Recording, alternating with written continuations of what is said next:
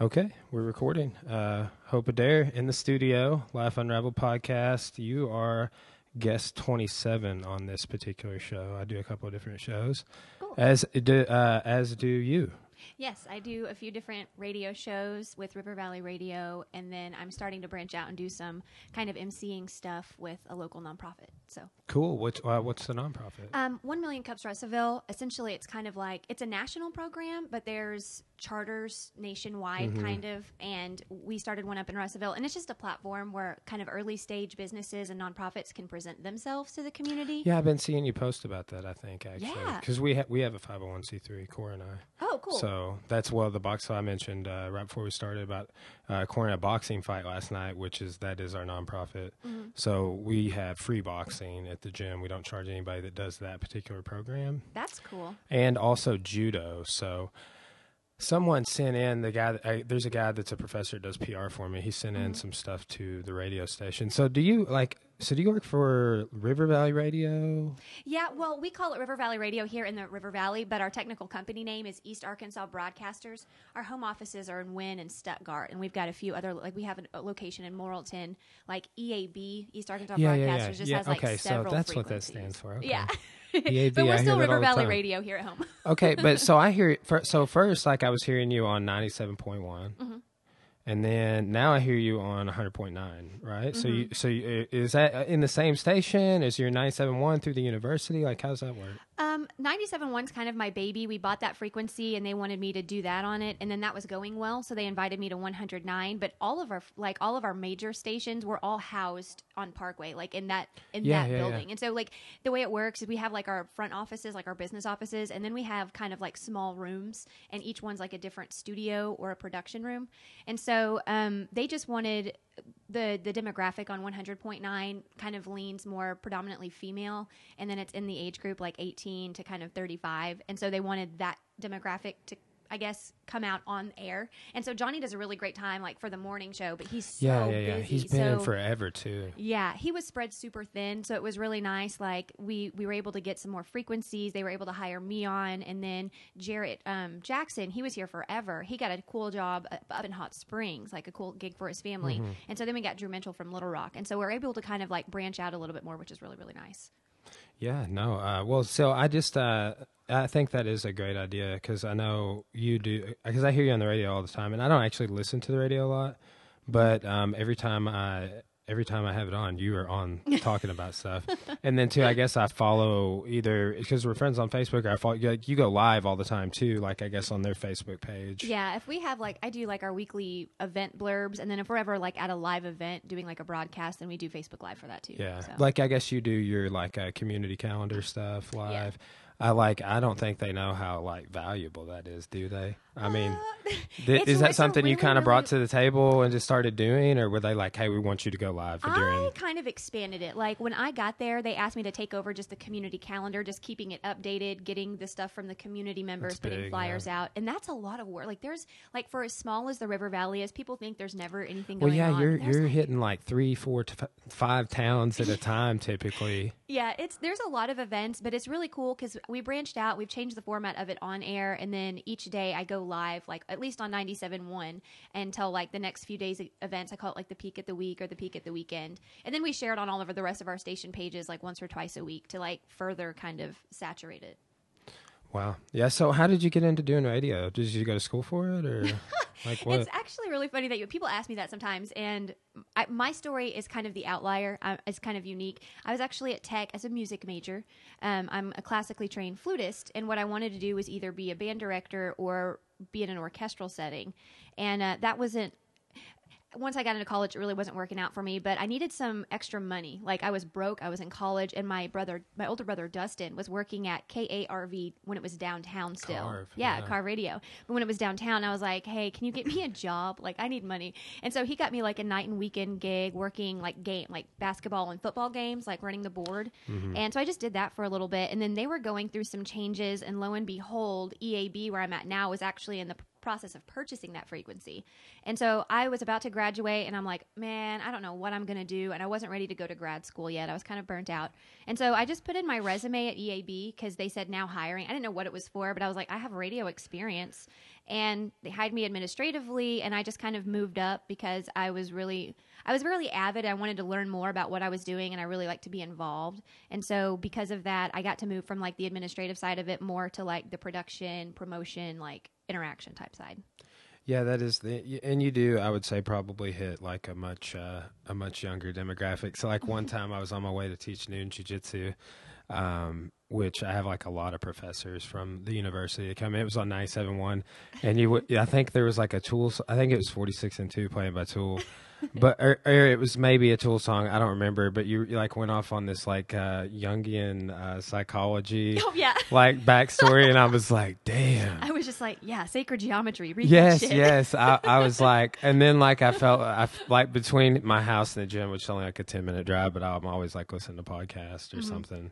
I was like, man, you guys will never believe what I just heard on the radio. I think it's really cool, like especially with kind of more progressive bands, especially Tool. Like they're great, but they're pretentious. We have to admit it. Yeah, like, I saw them in concert last year for the first time, and I've actually have tickets to a Perfect Circle in like 6 APC's weeks. new album comes out Friday. I'm so excited. Yeah, their newer single, "Disillusioned," is awesome. I don't know. Yeah, have you seen the music video? Yeah, too? no, that hit me. I was just like, this is intense. Yeah, but it was intense, kind of in a subtle way.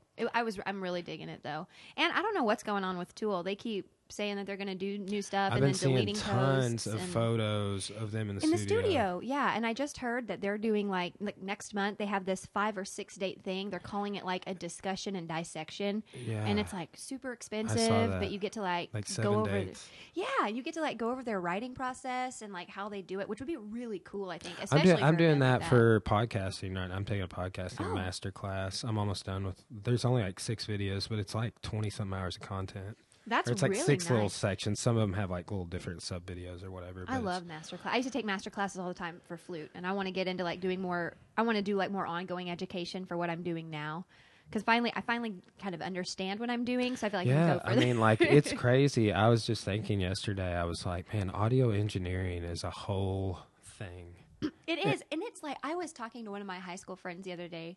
I wanted to go into music production, like way in junior high and high school, but I was looking at those schools and they were too expensive for what I thought. And so it's interesting how it came full circle, and now I'm able to kind of learn like production work just on the job. It's my favorite part of what I do. Yeah, it's crazy how much you can pick up and how many people you run into in like a field that are not classically trained to do that particular job or whatever. So like I actually teach a history class on the side at Morrilton, but otherwise I don't really use my degree other than being a more educated person, which definitely benefits me. Like, well, I went to college, which I went straight through to grad school and stuff. Are you going back to? Are you in grad school? Are you thinking about going? I want to go to grad school. I don't know really what I want to do because I want to kind of get a business master's degree because it helped me in my field. But I also, like the tail end of my undergrad, I just had to get a bunch of extracurriculars, and I took a bunch of history, political science, and I loved it. Who'd you take? I was just taking like Hausnick stuff, Toner stuff. He's been on the podcast twice. I love Dr. I just actually interviewed him the other day for that panel that he was on. Yeah, at All Saints. Yeah, he was late for the rank review and did not get a tip on his belt because the lawyer talked for too long. Bummer. Yeah. Dang. He went for 30 minutes. He only gets 5 minutes. He went for because there were like 5 panelists, 5 or 6, I think. Yeah. Bummer. Yeah. You got to get that 4-minute thing like the Zuckerberg hearing, right? It's really hard to watch that's been the hardest thing, like trying to figure out to talk less or to talk more. It's very difficult. It is. Yeah, I find so like now that I've been lecturing a few times a week, and I'm recording, and I'm doing like a lot of research, and then I teach a bunch of classes at my gym. So I don't know. I think I'm getting better at listening to people. I think it's interesting the way that you're kind of handling education, I guess, because you have like at Forza, you do your classes, and you do, I don't know if you do like seminars or lectures and stuff like that. And I think that's really cool because nowadays people think of education and it's not what you would think. People are taking like free online classes. They're like signing up for seminars and lectures, or they're doing like night classes like at UACCM if that's what you're teaching. And I think that's awesome. If some of my professors were still teaching like most of them have either retired or passed away, sadly. Yeah. But if some of my professors are still teaching, I would be sitting in on their classes. Yeah. Like three of my mentors retired while I was in school. So I was that just was like, weird. and then one of them, let's see, one of them retired right after, and then two of them passed away. So I was a GA for Dr. Neal. She passed away. I don't know if you ever had her. I've heard a lot of really great things about her, though. She was awesome. I got to GA for her one semester, and then David Krieger, the legendary Professor Krieger. I never got to take him, and that was a bummer. I mean, it was really good. But I'm getting to interject so much. Like, for example, I took him for the class, The Enlightenment and the French Revolution. And that's what I'm lecturing over right now. I'm just killing it because I knew that guy and I had him for those upper level courses and was always bugging him after class and like walking with him to his office and being like, because he used to be in that, I think it was called Brown.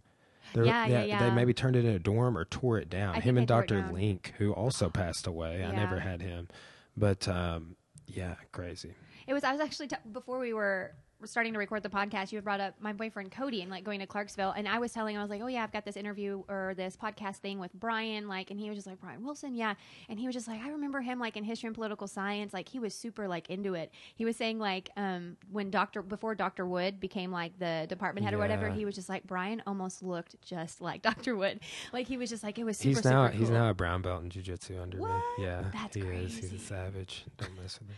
That makes me nervous. Yeah, no, he's such a nice guy though. He it's so unfortunate because like I feel like people like him need to be in an administrative role, but he does not get to teach any classes anymore.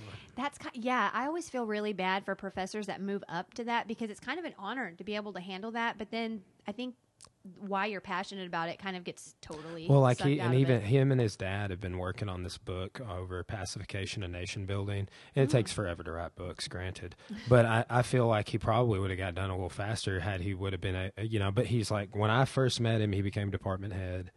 Actually I did a documentary film with him over I can't remember if I did it in the summer or over a semester, but I was basically just in his office with him for like 3 hours a day, like learning Adobe Premiere, being super pissed off at that time. Software like that is a nightmare. What was your documentary about? So my grandpa was at the Normandy invasion, and he has since passed away a couple years ago, actually. But he was at like the furthest right. If you're like facing the beachheads, he was on the one on the far right, which is actually the least violently resisted beach. He landed with like I think the third wave of people. So from I think it was Miami Beach was the central beachhead where like all the death and everything happened, and he said that bodies were washing up from that part of the invasion onto their beach by the time he landed. What a horrific experience. Yeah. Well, see, and he survived. He went through the Battle of the Bulge. He went through. He marched through concentration camps. Crazy. And he'd never talked about it ever my whole life. And I got to interview him. I actually just found the raw tapes the other day. So I'm going to try and put those onto here so I can do more with them.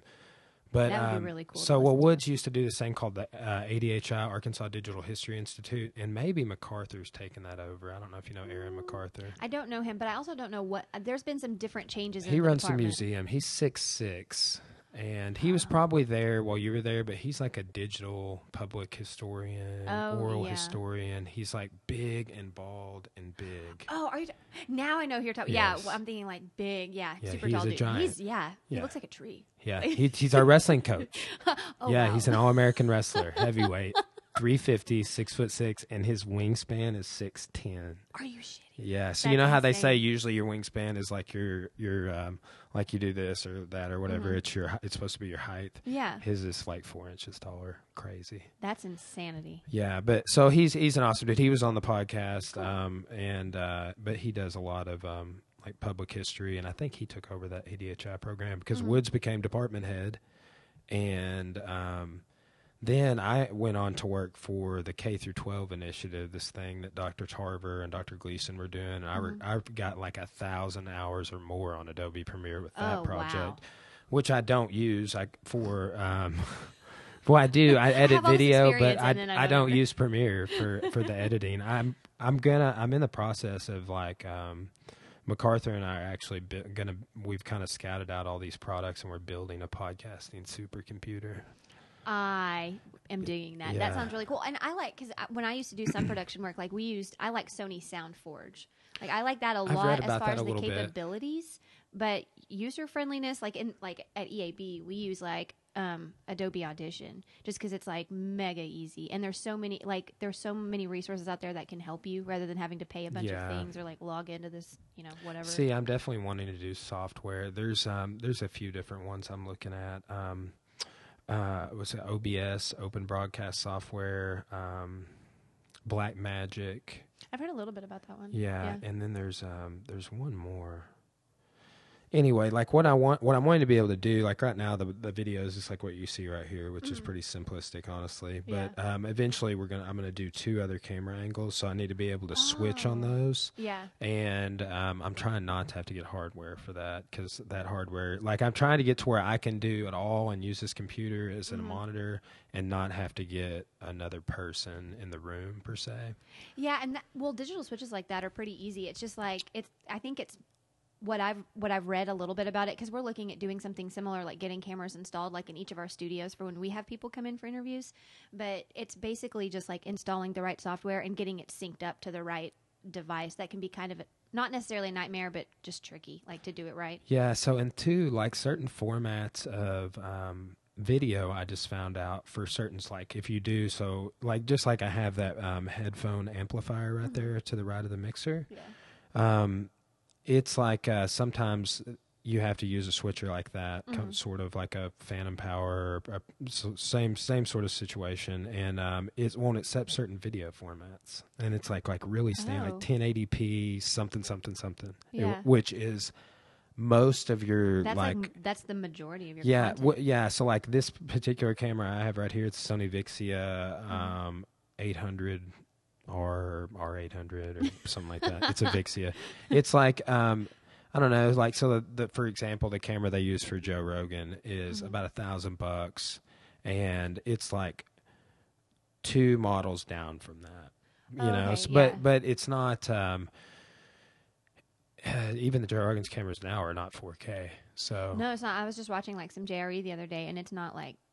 But I kind of like that because honestly, this is just a personal preference. It makes it more genuine to me. Like once you start getting into like 4K, I'm looks like, like a cartoon. It's so produced. It doesn't. I don't want to.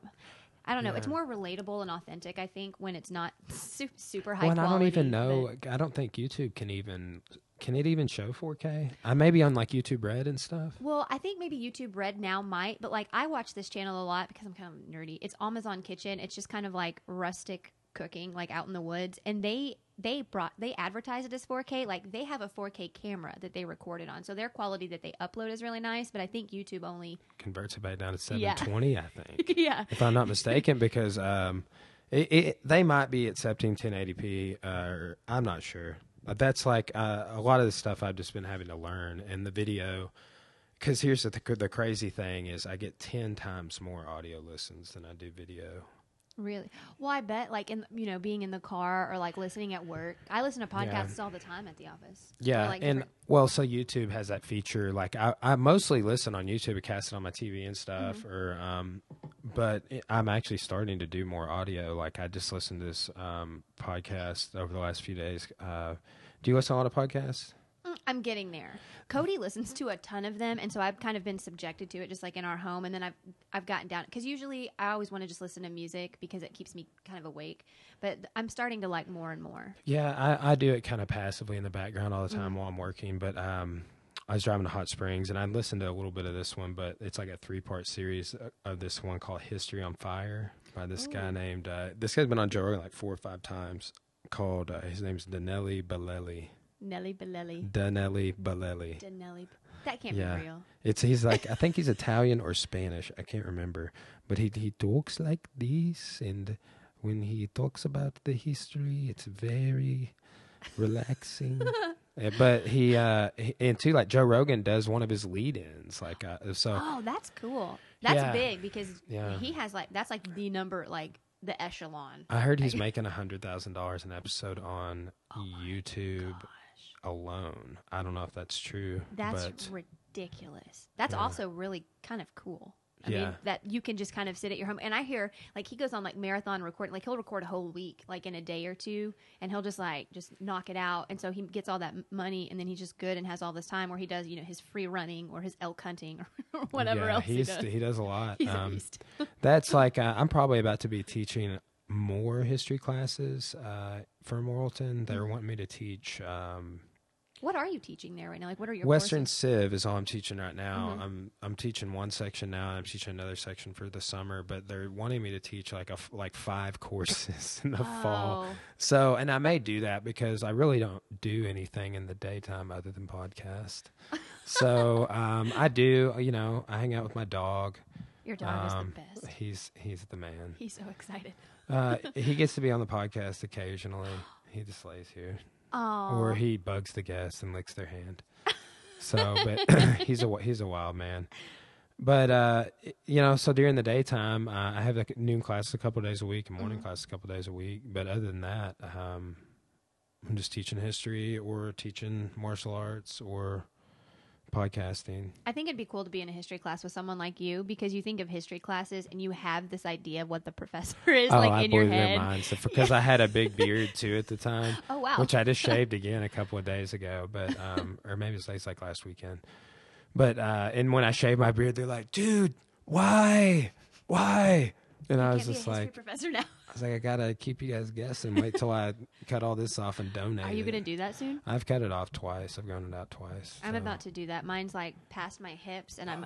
Yeah, I noticed it. that in your Facebook. I was like, damn, she has long hair, but that's like it doesn't painful at really this look point. that way. Yeah, I have it up because it is such a pain in the ass usually, but it's just I don't know. It's poor quality and it's heavy. And Mine's it all, hurts like and- only about this long, and it's like maintaining it. Jesus Christ, how do you do it? I just put my hair up in a messy bun most of the day, and Yeah. I don't do a lot of stuff to it. Like, because a lot of girls they try to like grow their hair out really long to do stuff to it. Like, I don't know how to braid. I don't curl my hair. So like people, I wish I had a don't jet out braid. That'd be awesome. I did have one time, and I've been asking people to put one in, but I just never get them to do it because I don't know.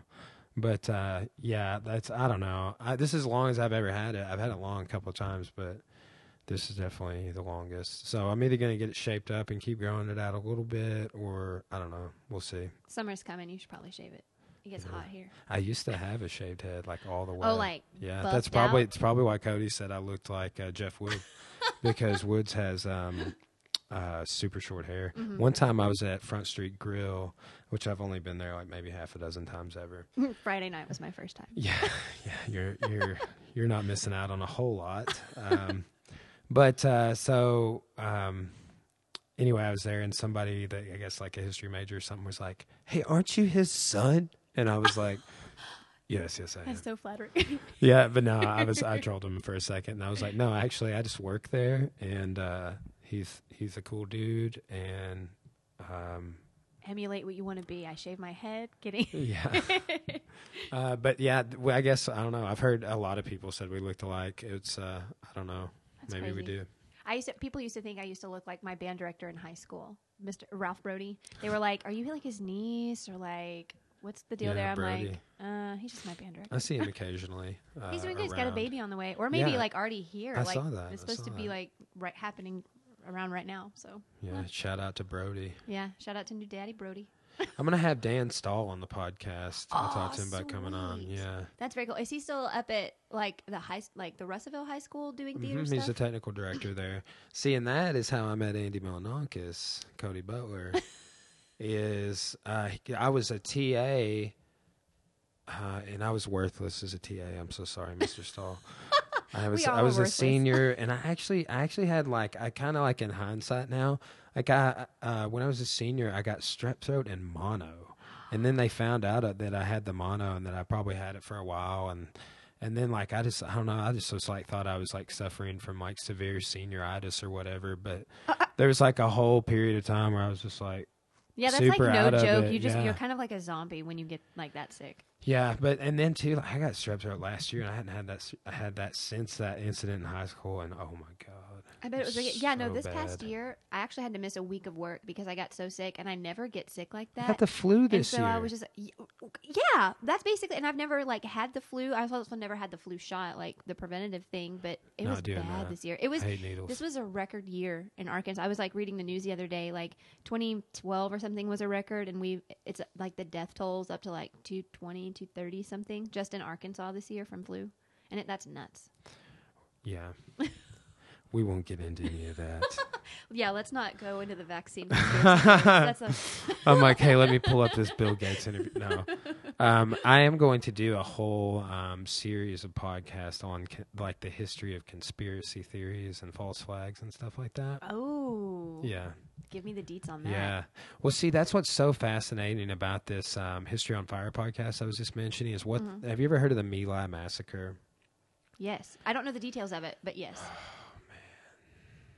Tell me more, Brian. It's so like I'm actually like it's a super depressing subject, and I'm more not as happy today having listened to the 2 episodes that I listened to in the last couple of days because it's okay. So basically, here's the gist: is 1864 and 1968. So I am doing a big series of research of microhistory on 1968, and I'm doing a 10 episode series on that.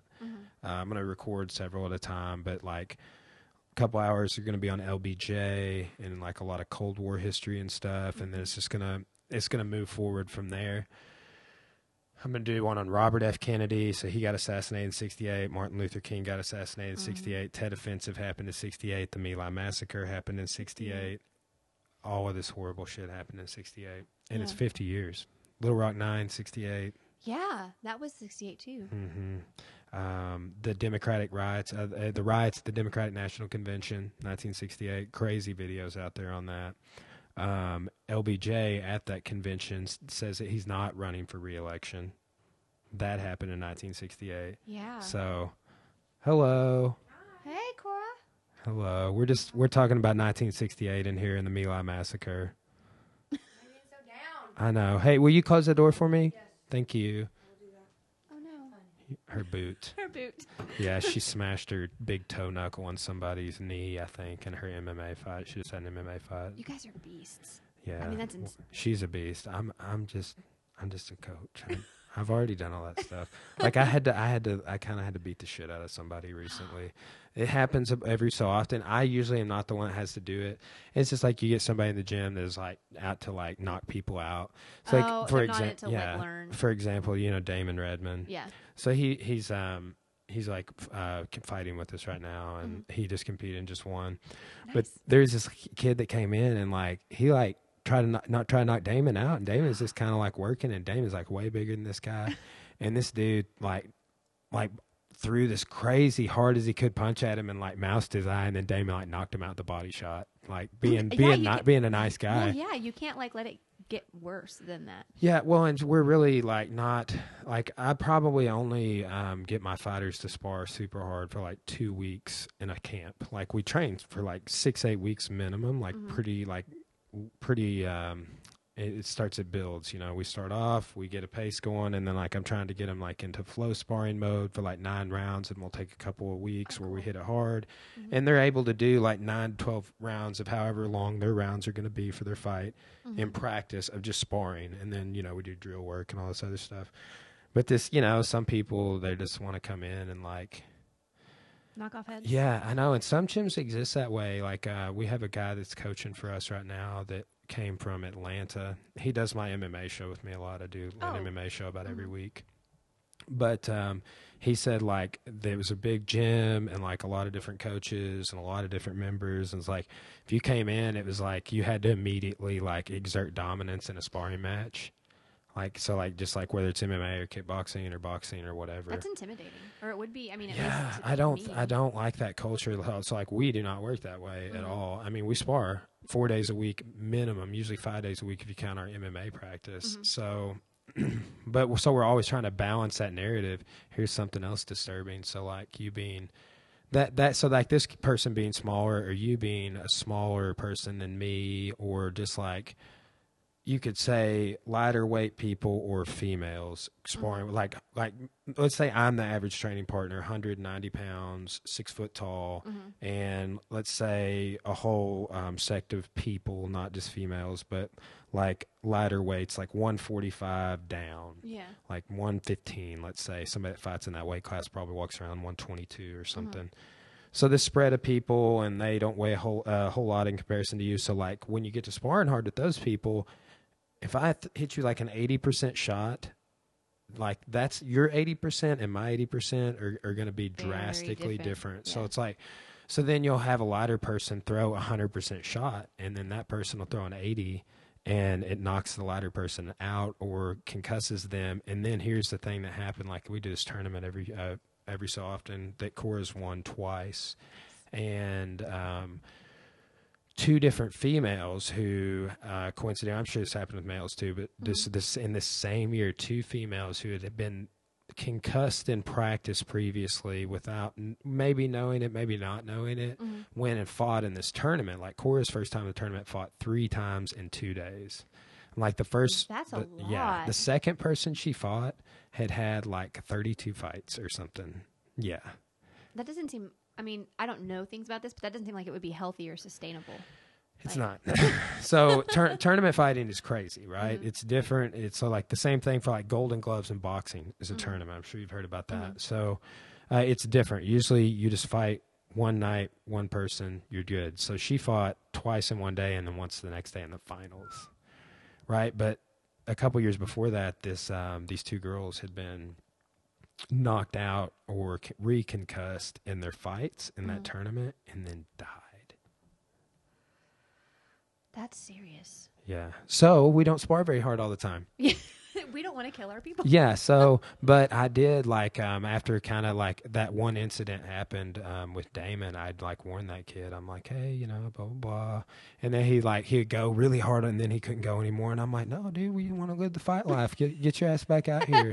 We're sparring, you know? So, and then like one day I was sparring with him and he had just like sparred hard with, one of the other people, and I was just like, he started trying to just like all out brawl with me, and I was just like, dude, I'm about to put you down. It's like, I gotta put you in your place. And I was pissed about having to do it because I just you seem so gentle and kind. I'm a crazy person, but well, see, that's just it. Like I've done this in life, and like I have actually been hit in the head a lot. Like I don't notice any effects of it. Like the only thing I really notice is I have like horrible short-term memory, but that could just not be from it could be from other things that go on in my life, you know. But and like what's weird is like today, I'm just noticing how much better I'm doing on my short-term memory, because usually I'll go off, like I notice this all the time. I'll be telling a story and I'll be like, and why was I telling that story about the sparring with the girls dying? Well, how did I get there? Yeah, where do I need to be I wouldn't now? have been able to make it all the way back to that guy I had to beat up, but anyway, That's whatever crazy. brought us there. Yeah, I don't even. No, but that's nice. I can't imagine being in a.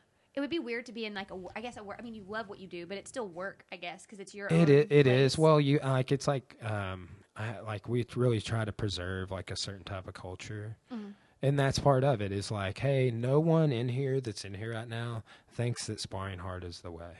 You know, like even there's some fighters at the highest level that do not spar, ever at all.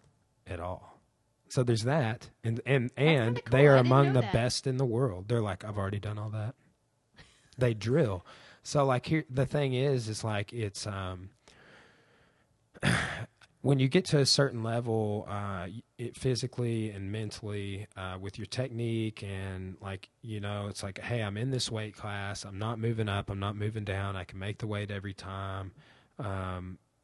People just get settled in and they've had a career and they've had several fights and learned all these lessons. And it becomes about like, man, my body has taken a lot of abuse over the years. Like, so like, I'm not trying to compete. I never competed pro. But I corner all these people that do, and I'm super like that is one thing. Like right after we had 3 people fight, and my boxer who fought last night and won, he didn't get like he got hit like maybe twice, you know. Oh, So in 6 jeez. minutes, he is a savage. And but then our kickboxer just goes out there and gets in a war. And like we're just like, holy shit! He Are you comes gonna make it, back man? and he's like, dude, I'm so tired. In the second round, I'm like, bro, Take it easy. calm down. Let's just sit here and just talk about how we're going to be breathing. And so like I calm him down for like 30 seconds, and then I'm like, here's what we need. I need you to do more of this and more of that. Say it back. What am I going to do? And he's like, this and that. And then I asked him, I was like, you remember what I told you to do? And he's like, no, I don't remember. I couldn't handle that kind anything." of like adrenaline or that kind of It's cra- pressure. See, to, I don't really like it either, honestly. That's a lot. I'm like, it's weird. I competed a lot in jiu-jitsu, and even in that, I never enjoyed doing it. I think I competed close to 100 times. I forget how many times I competed. I competed like 50 times at purple belt, over 50 times. So like I can't even keep track how many times it was. So I competed a lot, and I competed in judo a time or two, and I've had fights. I've had fights in kickboxing and MMA. But I just like, it's like jumping off the high dive. Like I did it a few times, but I never liked doing it. It was more like, I see these other people doing it, and then these other people make fun of me because I don't want to do it. I'm going to go do it just to prove them wrong. Just to be the normal like jujitsu. Yeah, and then I can say I did it, and How'd you get started? Like, what made you want to do this? Just like being physical, or I actually would have never got into it. Just like a buddy of mine, like right after we graduated high school, was like, dude, you want to go train MMA at Inferno? When Inferno was in Clarksville. And I was like, yeah, let's do it. So we went and we did it. And then he stopped training after a while. And now you're a master. well, I've just earned my 3rd black belt, actually. Oh, congrats. So That's- thanks. But that's so I just got my black belt in jiu-jitsu, which it takes the longest to earn. So it was like 11 years and 4 months it's like a PhD. That's kind of interesting. I didn't know. I figured it was just like a few months. No, I mean, like, no. I am kind of ignorant when it does come to that kind of stuff. Yeah, but- like Taekwondo, for example, like in this very town that we live in, you could go in and start paying like maybe $300 a month in this scenario. We don't, our like unlimited family membership is like, oh yeah, you got a family of 5, y'all can all train for like $200. You know, that's cool. That's awesome. Yeah, we're super, and we don't do contracts or anything like this. So, but like this example of this would be a real location, and this is based off what people that come to us tell me would be like.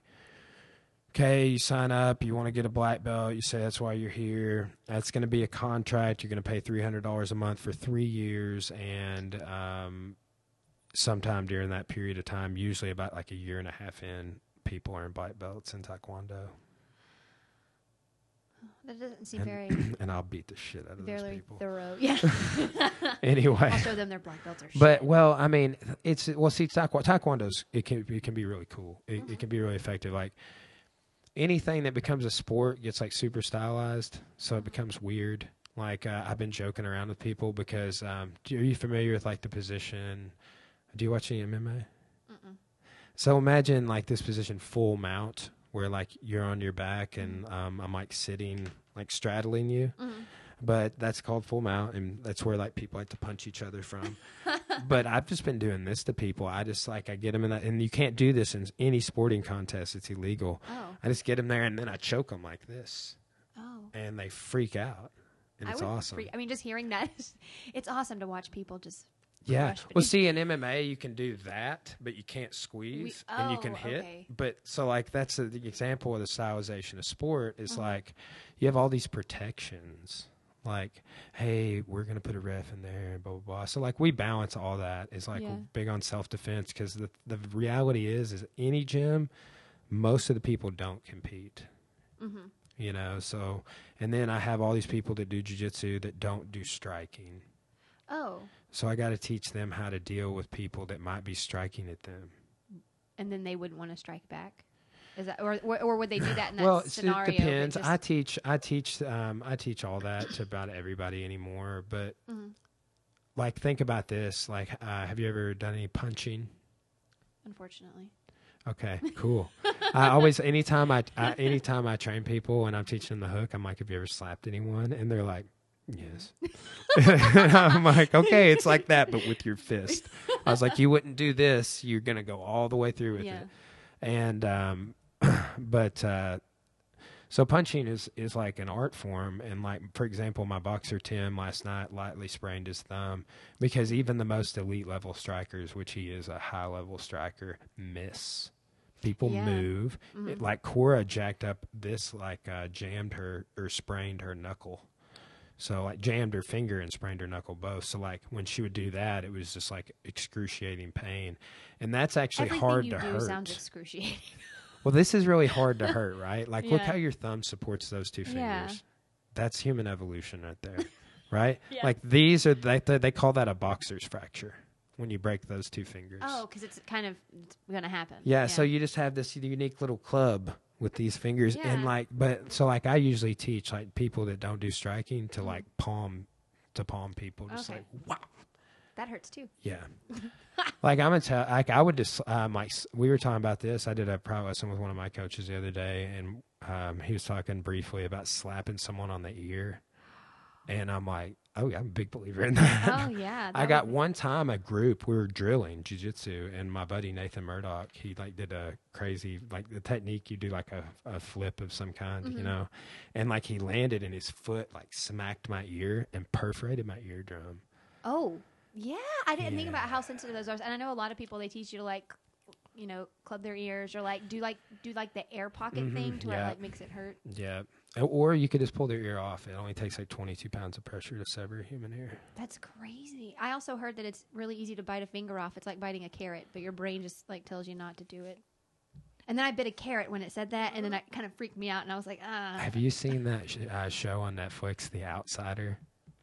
It's got Jared Leto in it. Oh, you got to watch that. Okay. I think I don't know. Maybe you wouldn't like it. No, that's Mr. Nobody. I was thinking about like the cover of it, but that's not it. Okay, I'm gonna give you a quick spoiler. So it's about the Yakuza. Okay. And Jared Leto's character, he is in this prison post World War II, and he gets out. He helps this guy in there who's like connected to the Yakuza, and that guy gets him out when he gets out. And so like that guy like cuts himself open so he can go to the infirmary. But anyway. So, like, he helps him by, like, calling the guards. Oh, he's going to die. And then he gets to the infirmary. He's able to call, like, people don't know he's in there or whatever. So, but it's all about this Yakuza crime family battles in Japan post-World War II, like, right after the war, American occupation still going on. And at one point, these people have dishonored the family. So, it's like the father, like the patriarch or whatever, like, you know, Don Vito Corleone of Japan and the Yakuza. He's like sitting there and they like set this cutting board out. And like the one guy walks up and he like puts his finger on and goes and like cuts his like exactly what, biting carrots. Like, it's what it reminded me of. I just stress it, my brain, it just kind of like. Yeah, okay. Well, one guy did it to 2 fingers and the other guy did it to 1 finger. And then they sent the fingers, because I guess like 3 people had been killed or whatever, they sent the fingers to the people that were mad at him. The Yakuza's no joke. That sounds real. Okay, The Outsider, right? Yeah. I need to check it out. Yeah. Yeah, Jared Leto is pretty good actor, actually. Yeah, I like him better now behind the screen than behind the mic. Did they already play at the Amp? It's coming up. It's coming up soon. Yeah, I don't remember. We just did a giveaway. I considered. I don't. Okay. Their new album America is super weird. It has like Halsey on it and like ASAP Rocky, and I'm like, this feels weird. I haven't listened to any of their new music. Like I remember that song. Oh man, I can't even remember the name. There were 2 songs of theirs I really liked like a long time ago, but I can't even remember the names. Bury Me, maybe. I don't know. Yeah, The Kill. The Kill, that's it. Yeah, I knew it wasn't that. That one's good, and then there's... There's another one off that album. Like that's liked. The album. That's like the only album. And after that, I'm just like, I don't know. It's a weird direction. I don't know. That's kind of prevalent with a lot of artists that I'm seeing. So. Yeah. So plus, so here's why I think too. your radio station? Is it because did you just like you did this big thing a while back on like Jack White's new material? Do you like come up with all that yourself? Like you were like, and I was like, oh, I'm listening to this right now. I do. I'm putting it up on Spotify. I do a different stuff. Like my show starts at 6, and I get at work around like 5:30, and so I'll do like different news prep because I like to do.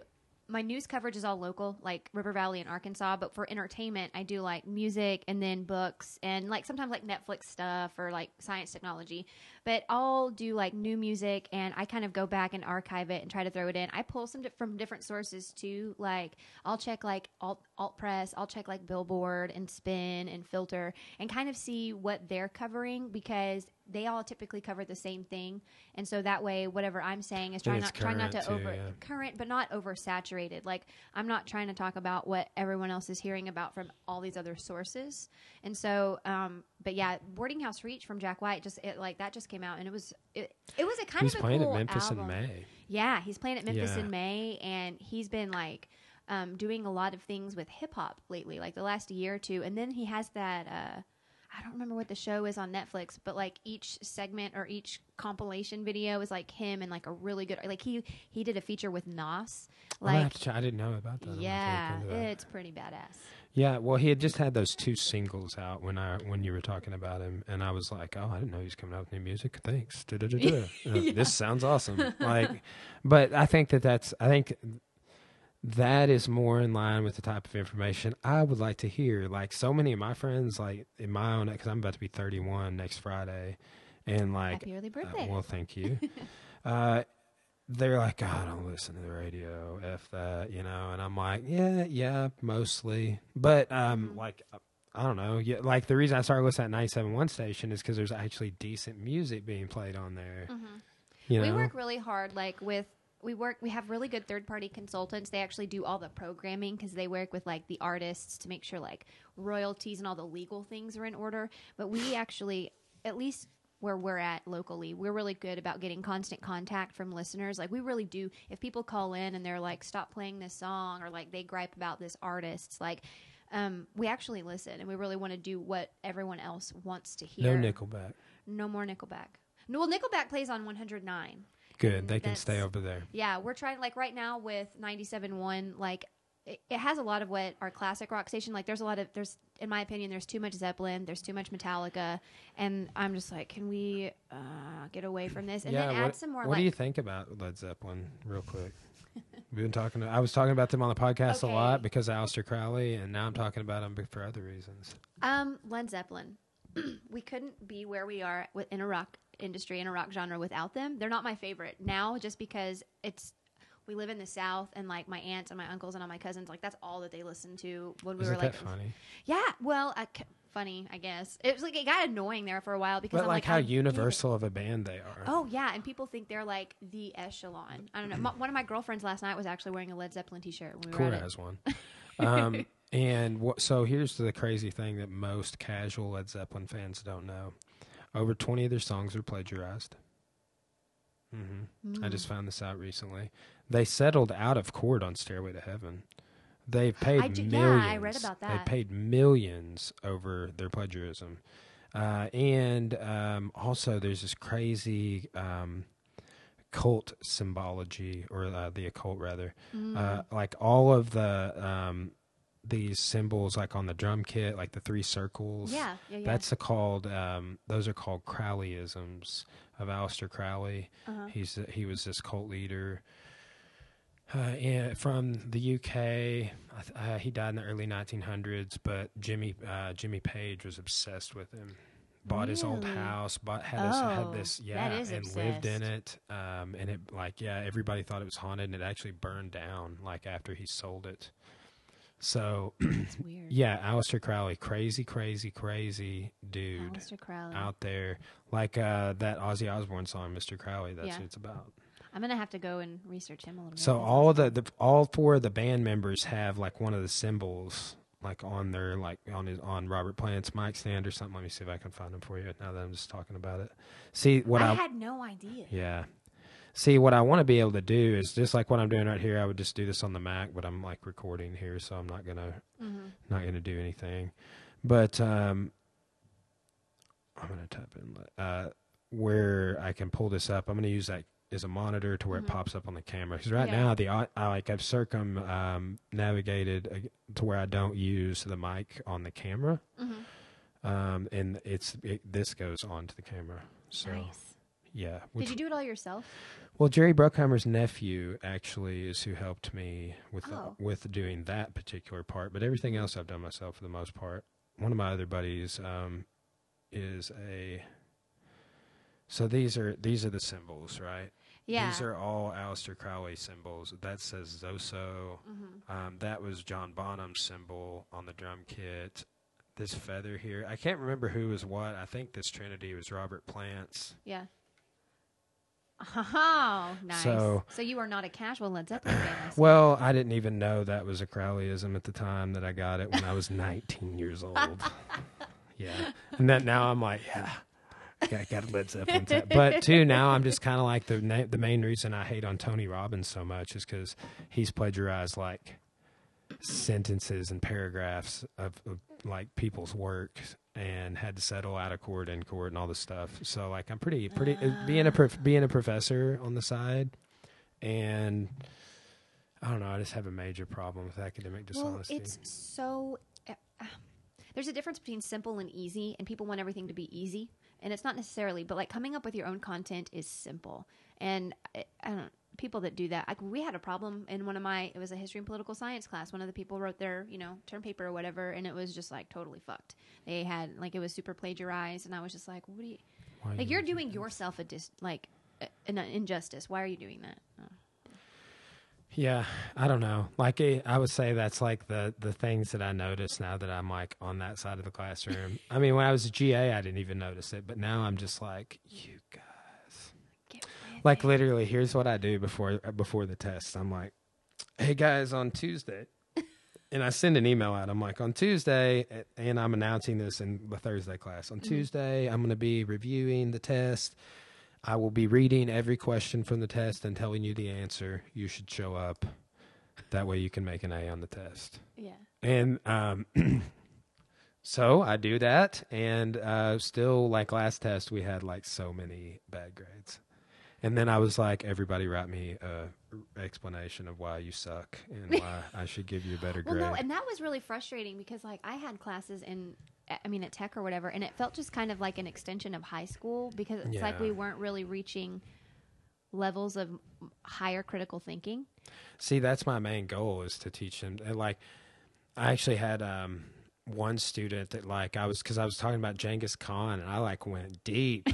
For like 2 weeks, I was I was telling them all about it. And this one girl after class, and I think it was Genghis Khan, or like we had just talked about so much raping and pillaging by the time we hit Christopher Columbus that like she was disturbed. She's like, could you tell me the days you're going to talk about these things? Because I don't want to be here. I was just like, damn. History is sad. It is. And it's funny. Like that's humorous or whatever. But a lot of I'm seeing it a lot more. We just skip over the not so great parts sometimes. Okay, so we were talking about that earlier. So the Sand Creek and My Lai massacres. That's what. So Corey came in. I got distracted. Short-term memory. But so in 64, the Cheyenne, Colorado Territory, like outside of Denver, get massacred by the United States military, like in a peaceful village with an American flag and a white flag raised. They were had just struck an agreement with the government and like surrendered. But there was this other violent sect of the tribe called the Dog Soldiers, and they had been causing some problems.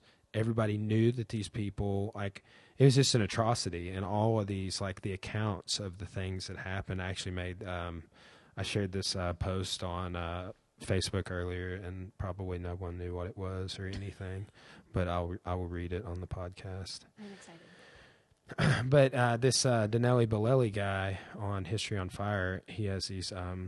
It's an episode called Anything That Moves. There's 3 parts to it. The parallel stories of Sand Creek and My Lai. But this guy, so this guy was one of the peace chiefs. He was a member of this thing called the Council of 44. And they wanted to have peace with the whites. So, and he runs out when these there's no warriors in the camp. the army surrounds the camp before daylight, puts cannons out, and like they all huddle up around this flag. And there's this chief named Black Kettle, and he's like, "Hey, no, they are not going to do this. They like everything. There's an honorable agreement that's been made. We're going to be taken care of. We're peaceful. I put up the flag like they told me to do." And there's this one guy named White Antelope that he starts walking out towards them with like hands up and a white flag in one hand, and they shot that dude. And he was singing his death song when they shot him, but his death song is "Nothing lives long, only the earth and the mountains." The death song of Chief White Antelope of the Cheyenne tribe, murdered and mutilated by American soldiers at Sand Creek, 1864. They like cut off his nose, they scalped him, and they cut off his testicles. And they used his testicles for a tobacco pouch. That's fucked up. Yeah. Super fucked up. That gets you. Yeah, it does. And then 104 years later, we're doing even worse shit with with grenade launchers and M16s, in Vietnam. And it's even more like, because we have photos of that. Yeah. There's proof of it. But that, I mean, like it was all, and like the thing is the guy who committed that Sand Creek massacre was a politician. He was running for the Colorado Territory's like seat of Congress or Senate or whatever it was. I can't remember. His name was Shivington. And here's the thing: the guy that committed the My Lai massacre was sentenced to life in prison, appealed, got it reduced to 20 years, appealed again, and only served 3 years of house arrest. And is free walking around today. Lieutenant Cowley.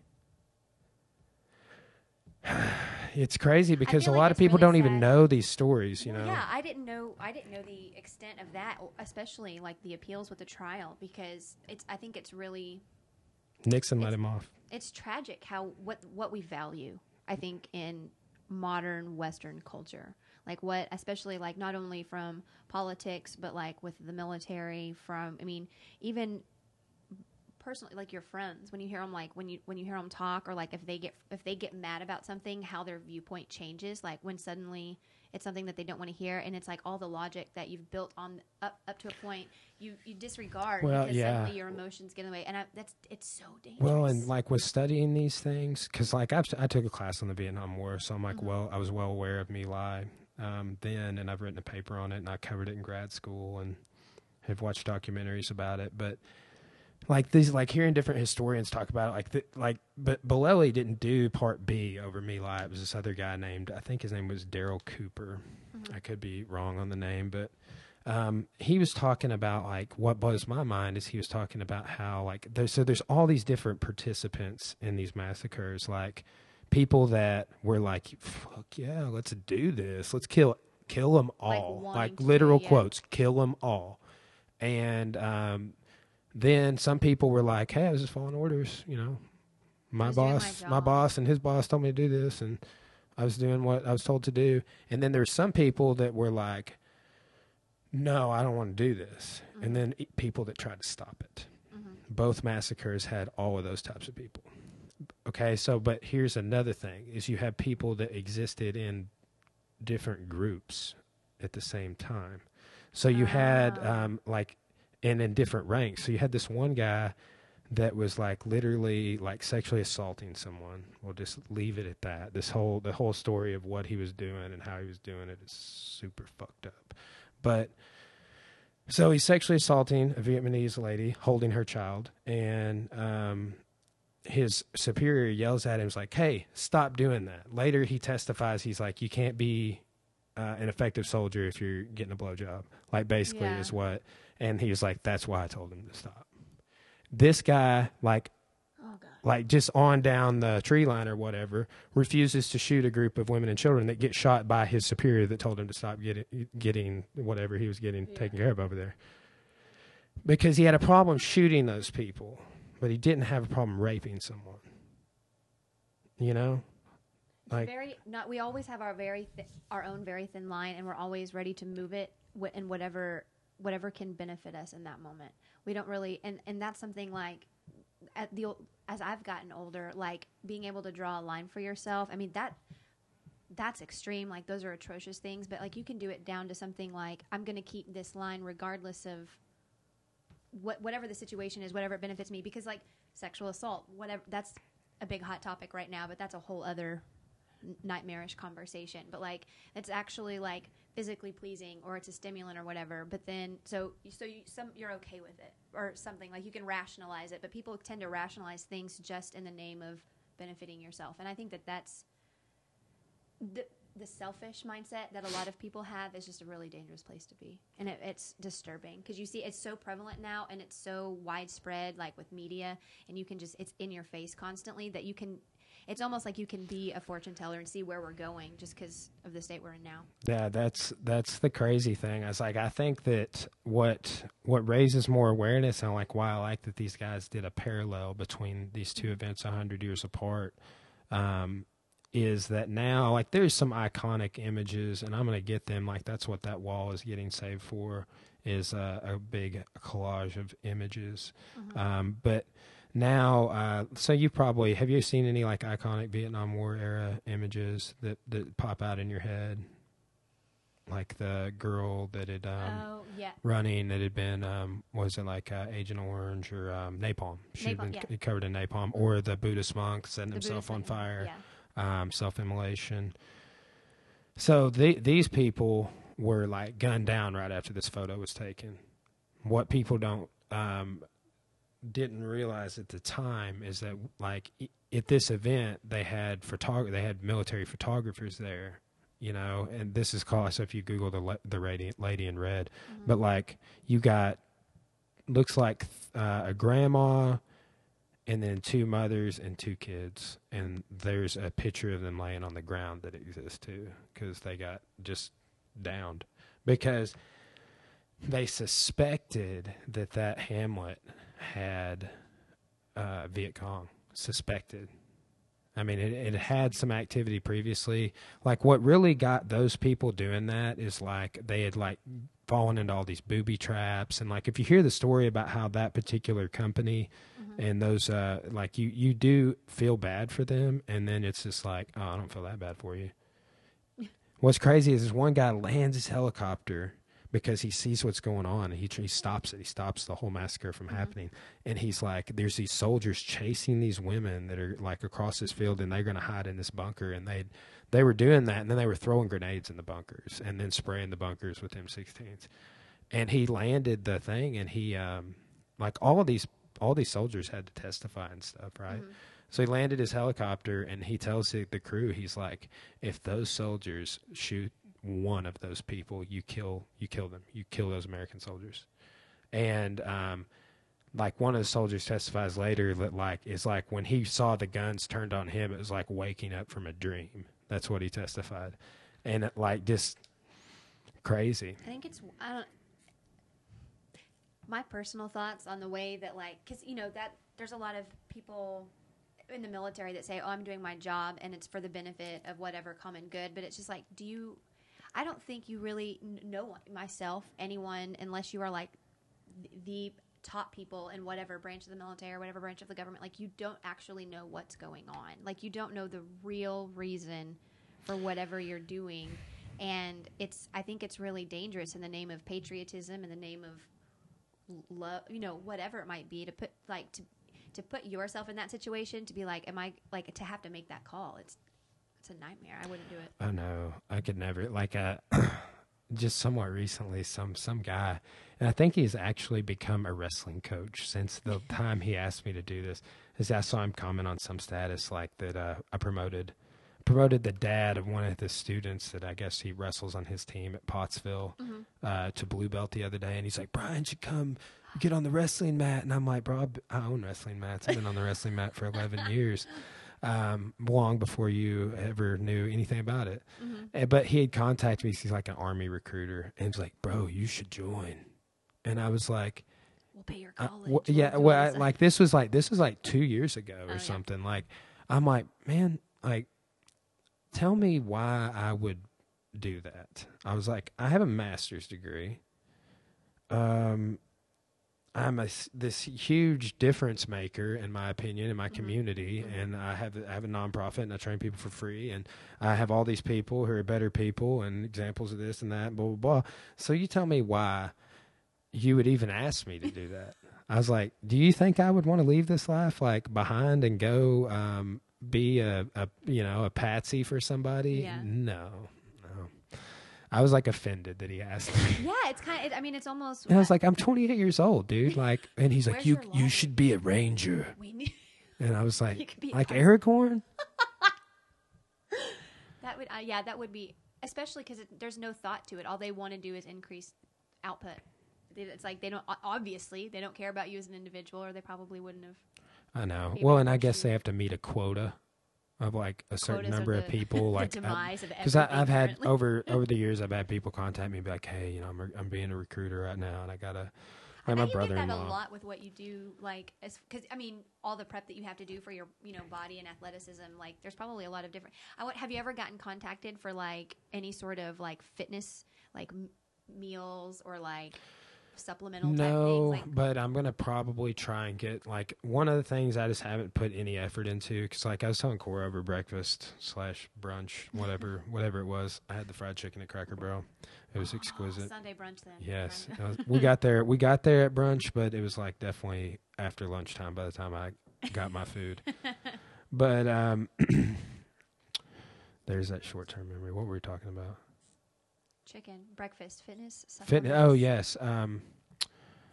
Well, I don't remember. For fitness, people are always contacting me for different things, but I'm trying to monetize the podcast and get some like. So the Lily guy, he has a Blue Apron as one of his sponsors.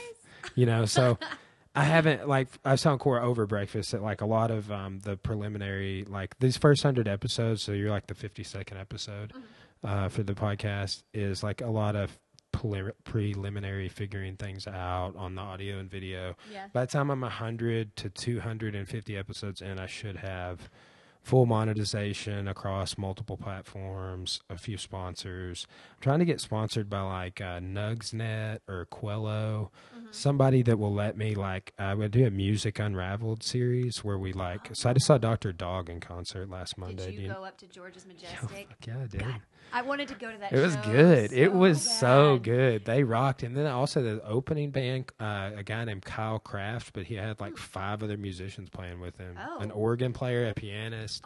Wow. Yeah. That and, takes intense talent. Yeah. Like, to do a Yeah. live performance like that. well, we saw Jimmy Herring from Widespread Panic play with like, and they were all instrumental, but they had an organ and a pianist. And, but anyways, Kyle Kraft guy was awesome. He did like a Patsy Cline cover, and wow. yeah, he could sing. He's from Lafayette, but he's like moved all over. Maybe it wasn't Lafayette, maybe Shreveport. He's from not very far away from here. Yeah. But then Dr. Dog came out and they killed it. I bet they Oh had my all the face. god! I wanted to go really bad. I was talking to my peeps up at George's trying to get for the radio station, like doing promotional stuff. Yeah. And they were like, "No, this is gonna like sell out." I And was couldn't. just I like, couldn't "Ah, believe it. I couldn't believe it. Like it I sold saw it on out. the program, and I was just like, I was on the rail. Yeah. There's videos that like, because I go with a professor buddy of mine that we work at Morrilton together.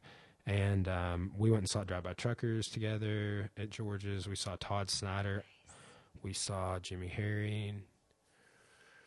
I'm I just trying to love that think who we've venue. seen. Yeah, it's they good. They always have a really great one. I got to see Lucero when they were up at Yeah, George's. And I that haven't was seen them in years, that was but a good set. yeah, well, see, the same guy. He went to him, and then he saw Deer Tick at the Rev Room on Friday night. They played there with Oh, cool. John Moreland, maybe. Are you going That to sounds Are you going to right. Backwoods? I want to go to Backwoods. I personally am going to get tickets, like regardless, and we're trying to do some like different promotional I'm things. thinking with about the sneaking lineup looks really Sunday good. night is when I want to go. I can't believe like everybody I want to see for the most part is on Sunday night, and I'm like, I got Well, stuff to do on Monday, guys. Yeah, that's my thing. I was just like, I have it's like 6 a.m. But Sunday night sounds really good, and Saturday there's a few. I don't remember set like in the midday.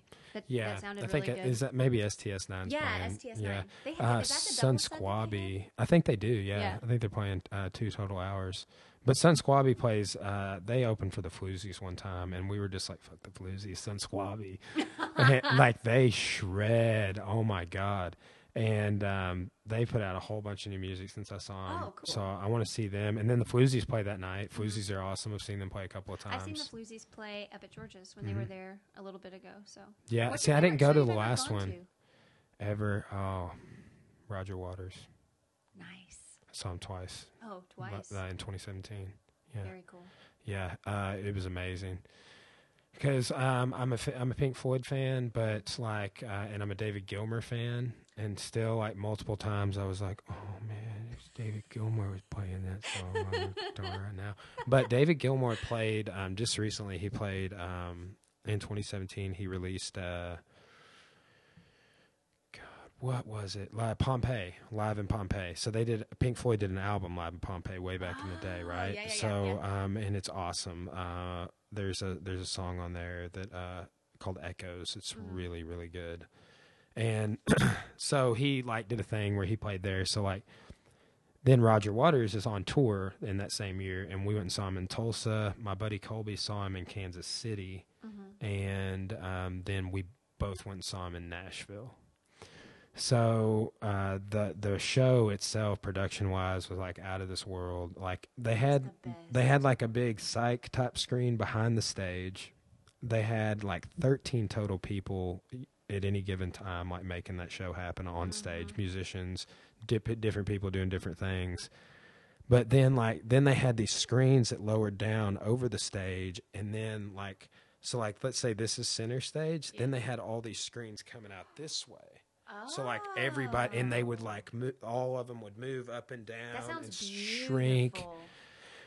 It was, and I love shows that really go above and beyond, like for production. They're just not like I like kind of the small names where it's like I'm here to like make music and like melt face. Like those are fun, but people that really like do that extra layer, I'm just like, well, and so like it makes you feel things. Like and that's looking what I at love. Pink Floyd evolve their show over the years. It's just like. It's just another repackaging of that. So him and David Gilmour do it in the same year. They play 3/4 of the same songs. A lot of Pink Floyd covers or whatever. So Pink Floyd broke up in the late 80s, I believe. I think it was like 88. I think so, yeah. And I can't remember. They might have released that last album in like 94, but that could have been. And it wasn't with Roger Waters, though, because they had 1 or 2 albums afterwards. But like, I don't listen to any of the post-Waters stuff, really, honestly. Like, but David Gilmour did not do as good of a show as Roger Waters. He didn't? No. I was blown away. I was like, because I saw that. I mean, the David Gilmour was good, but it was just like it'd be better. I know. Like that's weird. I know. What was what was he just like not it like feeling it like it was low energy or? I don't know. He did some of his solo stuff. He did some different Floyd songs. It was good. I mean, it's definitely worth watching. A few of the songs are on YouTube from that particular performance. And then I'm just going to throw Dogs up real quick from the Roger Waters show. Do you like the Pink Floyd song Dogs? Yes. Okay. Yes. What's crazy is, and why I've wanted to like start a podcast and different things is like, I'm about to get a little DSLR camera because, for example, this particular version of Dogs from the same show I was at on YouTube has 722,000 views. Jeez. Yeah. We're going to watch that. Okay, we're casting it up. But, yeah, I love it. I think this one's from the rehearsals. But, super good. So he goes from this into Dogs. It's a little older version. I'm going to fast forward a little bit. Have you ever heard of these? It's these 2 girls. They look super similar. Their names are Lucius. Yeah, Lucius and yeah. They play for Roger Waters. This might be like from his last tour. Hey, look, it's Mademoiselle Knobs. That's the dog from the Pompeii original recordings. They did this song with that dog, yeah. She's so pretty. Mademoiselle Knobs. Yeah, this is an older version. An incredible performance. Yeah, so they even back then, So this is Roger Waters did a tour like right after I graduated from high school that my buddy Colby went to see. I'm actually gonna pull them up at Nashville. I just learned to play this song on the guitar the other day. I was like, yes. I want to learn how to play guitar, but my hands are always too small. And You need one hard. like that. It's Different super tiny in terms of like I've had that guitar since 9th grade, I think. But it's super tiny. Oh yeah. See, it's got kind of like an electric feel to it. Super light. So Who signed that? Chris Caraba Nice. from Oh, Dashboard Confessional. That was my first show I ever went to. Really? Did you go see Dashboard. him at Tech? No, I was like in 6th or 7th grade, and they were in the Fort Smith. Also, I was at that show brand new. Jesse Lacey Yes! singing into his Oh, it was guitar so going, good! yeah. Yeah, you were in 6th grade. Yeah. I was out of high school. No, well, Damn it. Because I was when I was in school in Van Buren, so it had to have been either Wow. 6th or 7th. I moved around a lot in like Yeah. early junior high and stuff. I'm Yeah. gonna hand this back to you. I don't trust Alright. myself with it. So that's all screens, by the way. That's Oh my- all screens. Oh my god! And you got the pig floating up there. What a beautiful. So like I didn't even know about this tour that it was happening, and then like my buddy Colby was like, "I got tickets," and I'm like, "You motherfucker! How did you not tell me?" So he went and saw Kansas City with his girlfriend, and then we went. I went and saw Tulsa with my buddy Nate. They had half price tickets. Yeah, he didn't sell well in the South because it's an anti-Trump show. So Nashville sold out as far as I know. This is the Nashville show. So see, like when this dude's singing, I'm like, who are you? Yeah. Like you're not. Come on. You're not David Gilmour. And like I was thinking these thoughts, but at the same time, the two dudes they had playing with Roger Waters shredded. Yeah. But it's super good, and when he usually does, and like his past tours and stuff, his set list, he'll do like pigs and dogs together. I don't know if on this one he does the 17 minutes, so it's probably just dogs. But there's one on here from, let's see, where is it from? I don't know which show without clicking on it, but it's pigs and dogs. It's 32 minutes, and it's from this tour. That'd be an amazing performance. So just to see live like that, and that's something like music like this. I mean, it's older music, but it still makes you feel something. And like new music that gets put out, it doesn't. It's so generic. Every time I'm around my buddy Nate now, I'm like, we were a part of something special. We had a moment. Yeah, I mean, because we were up there just Yeah. melting. I mean, Breathtaking. it was, and both times that I got to see him. And if he was like, he's like, I think he's not touring right now. He's like went overseas. This dude's like 73 years old. Like he may never even do anything again. It's crazy that it can be that good of a performance at that age. Yeah, Can that's you imagine? Lucius right there. Look at again. I'm They are getting like it. getting, yeah. But on Great Gig in the Sky, they kill it so hard because they do that. Whoa, Yeah. Yeah. This is badass. It really is. I can't believe you were there. I know. It was super awesome. And when those screens right there start moving and stuff, it's just mind blowing. But it was just kind of weird. It's like, man, well, it'd be so awesome if it was David Gilmour doing that. Yeah. I just kept thinking that, but I was I'm not over. gonna I try was to ruin over this it great by moment, the but- second time I saw him. I was like, "Fuck David Gilmour!" Like this is awesome because I'd seen that Pompeii stuff, and I wonder what all songs that he's put up on so far. But I just David Gilmour had a solo album that's my buddy that I go to concerts with just gave me a download to. It's pretty good. His process, he has like a BBC documentary Oh, cool. where they on YouTube where it's like 53 minutes or something, and they talk about his process of recording his solo stuff. And I was like, I damn, bet he like it's has really an interesting. assistant and stuff. Really? And his wife is his lyricist. That's kind of cool. I Yeah. bet that makes it more meaningful. Yeah, but it's a cool process. It's kind of, I was thinking about that back when, it's just, so he'll start flashing like anti-Trump stuff up here, Yeah. and people get super pissy about that. And like Tulsa, Oklahoma, we, like me and my buddy, heard this guy talking on our way out, and he was like, "Yeah, they told us on the radio that this is going to be an anti-Trump," and I was just like, "Yeah, you could say that." Me and the good old boys are gonna. Oh man, like when it went out into sea, so like that just like floats out into a galaxy, and you can see all the individual screens now. Like seeing that Dude, I bet live. being on the crew for this, like behind the scenes, would have been Colby told me how many badass. semi trucks that it Yeah, took to this haul summer would that. be like- They didn't have those screens at Tulsa. By the way, I was super upset, and then they had them in Nashville and they had them at Kansas City where he Okay. saw it, but Where'd they had them play at Tulsa. the Bach, Okay. and it was like full on body scanners and police dogs. I was Jesus just like, Christ. shit. Yeah, I was kind of Like, sketched out. yeah, that puts you. Even if you're not doing anything, you're just like, why is this? Why you like this? It's weird. Yeah, but it blew me away. Like that's why I like this sort of stuff right here, and then too just. Yeah, I know it's not David Gilmour, but it sounds just like him. Yeah. Some band So on the smooth. radio, like I was driving to the gym, like one of those situations where I was saying, listening to you earlier, and I hear like, I think it was some band covered either "Comfortably Numb" or Dude, Avenged "Wish You Were Here," Sevenfold has a cover of "Wish." and You I Were was Here. like, yeah, okay, so it was "Wish You Were Here," Yeah. and I was like, this is a live performance, and I was like, that's not David. This is like shitty. That's not David Gilmour's Dude, guitar Avenged playing. Sevenfold did this whole like album of like just covers, like before they were like doing their new stuff. Only like, before Humphreys this McGee tour, can whatever, do that. and- yeah, and like it was, and everyone like people call in sometimes, either like, can you play this cover by Avenged Sevenfold, or they'll call and they'll be like, don't ever play that. That's like sacrilegious against. Well, and then Like- too, I'll tell you another sacrilegious cover. My sister-in-law just shared it today, and they're talking about how much she liked it. Was that cover of "Zombies" or not "Zombies"? "Zombie" by Cranberries by Who did that?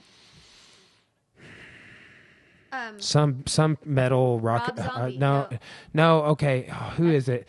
It's Five Finger Death Punch covered "Zombie" by the Cranberries. I don't like it. I don't like Five Finger Death Punch. I don't either. Everyone's just like Five Finger Death. And I'm I just mean, like, no, everything some sounds people the could have same. done really good on that cover. I think I like that song. I like the Cranberries, and that their lead singer just passed away. Yeah, but did you hear they're still coming out with a new album? No. Okay, yeah, the Cranberries are coming out with new stuff this year that was recorded with her before she passed away. So it's going to be kind of like a posthumous release. Wow. But I think it'll, because it's it's either this summer or next summer. It's like the 20 or 25 year anniversary of everyone else is doing this. So why shouldn't we? Like their debut album. And so they're doing a re-release, like a remastered production of that with some unreleased demos, and then they're coming out with a brand new album of like new music. Wow. Yeah. I had no idea. That's gonna be very cool. cool. Yeah, Yeah. I'm gonna have to look into that a little bit more. When they played Dark Side of the Moon, they had this like laser pyramid that had like these lights that like came down and like then like I'm just gonna show it to you. We're just gonna watch concerts for the next few hours. Like, don't mind us. Yeah, this is what I Dude, mean. and that's the crazy thing, like about YouTube now. Like Cody and I sometimes like we'll go back and we'll watch like old like System of a Down shows, like old stuff. Yeah. Like old like stuff from like the I want to 60s see and them 70s. actually. I never got to see them. They just announced like 3 U.S. saw that. shows. Yeah. I saw I've their heard- singer playing with Audio Slave. They're not the Prophets of Rage. They did that, and then he like Serge Tankian did a tribute after Chris Yeah. Cornell died. But apparently, people that have heard them live hated it. say that their live is awful. Like they have to be produced. That their concerts are just Like System of a Down? yeah. Or, yeah. System of a Down- Well, Serge Tankian I think by himself because he's got a really unique voice. But like the band itself is just. People prefer it on a CD rather than at a concert, I guess. I still want to see Yeah. them live. That's like a bucket list thing. I'm excited because I get to go see the Slayer it- Final World Tour. Oh, wow. Like this, yeah. that'll be cool. So I think it was Neil Young the other day was like, farewell tours are bullshit. You'll know when I'm done touring when I'm dead. And I was just like, yes! Dude, Neil Young is such a boss. Neil Young. is a Okay. 1 year ago, I think this is it. This is definitely it. July 3rd, 9 months ago. Yeah, the production level of this, but you got to see this. This is like basically you can see it right there in the thumbnail of the video. What it looks like. Yeah, I can't even tell you That sounds amazing. how good it was. I've only ever seen one laser light show, and it was at Trans-Siberian Orchestra, which is Oh, cool. You know who Like, had an awesome laser light show, and not the last show. It was the one before last one. I saw my son Squabby. It's the Floozies. Yeah, they had a really good one the night at George's. This is what they opened the whole show with too. Dark Side of the Moon, Roger Waters. This is in Dallas. I'm gonna fast forward.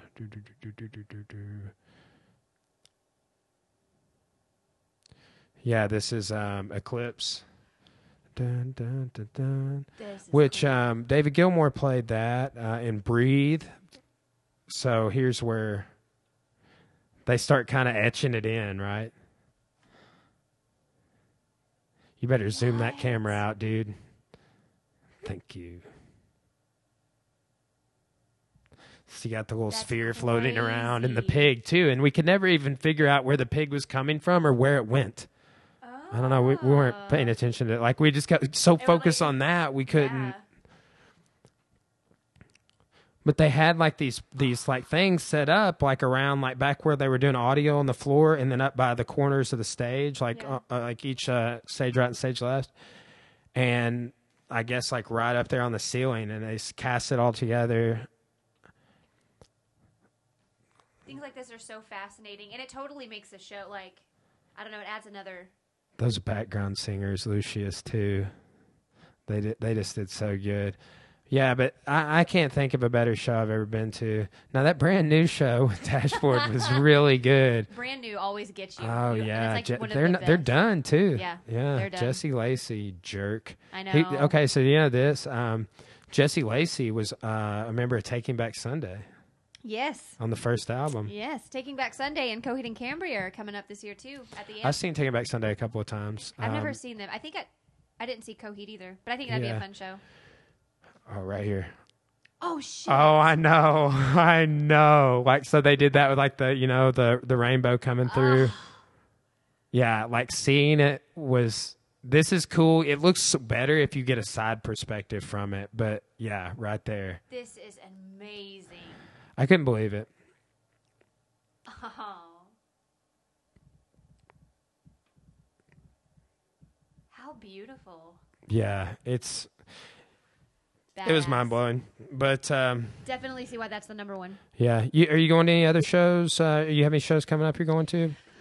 Coming up soon. Yeah, actually, we're going to see Primus and Mastodon at the Amp. I have a Yes. guy at my gym I call Jerry the race car driver right now because his name's Jerry. That's funny. Yeah, Primus just released their newest album, The Desaturating Seven, which is cool because it's actually based on a really weird like children's story from another like country. Interesting. And so the songs, there's like 7 songs on them, and it's based like the artwork and the songs themselves are based after like that old school children's novel, and it's really, really good. So I'm really excited about that. And then coming up at the Metroplex in May, I kind of want to go see Stone Sour, but I'm really excited for Under Oath. Under Oath's No Fix tour is Really? coming. Under Oath. Well, I used to listen to them a long time I'm not ago. excited for Under Oath because Under even Oath's know not they were Under doing Oath anything. until like it was the old lead singer, and then they totally changed. And when they got the new lead singer that they have now, they changed their writing process, and I don't like it. But Dance Gavin Dance, which is my favorite band ever, and they're opening with Veil of Maya, and I think that'd be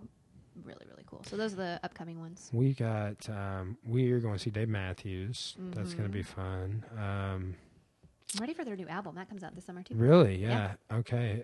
You know, like I haven't listened to a lot of Dave Matthews like in the last few years, but we've been jamming them a lot. Like Ants Marching is probably my favorite song. It's the ultimate spring music. We have like a 90s Time Machine playlist, and it has like a bunch of Dave Matthews and like Matchbox 20 and Third Eye Blind, and like spring and summer, it's like the best jams. Yeah. What else? That Perfect Circle show. We just got 2 tickets to 2 nights of Widespread Panic in Memphis. They're playing in Mud Island. It's actually, I think love it's Mud sold Island. out. Yeah. But I've seen Widespread 8 times, I think, 7 times. Wow. So they're my favorite band. Yes. Messing up. They're so good. And like a lot of people are like, who's Widespread Panic? Like I listen to them, but I'm not like I couldn't tell you like album names or something like that. It's but that's like not I've a never good even show. heard them on the radio.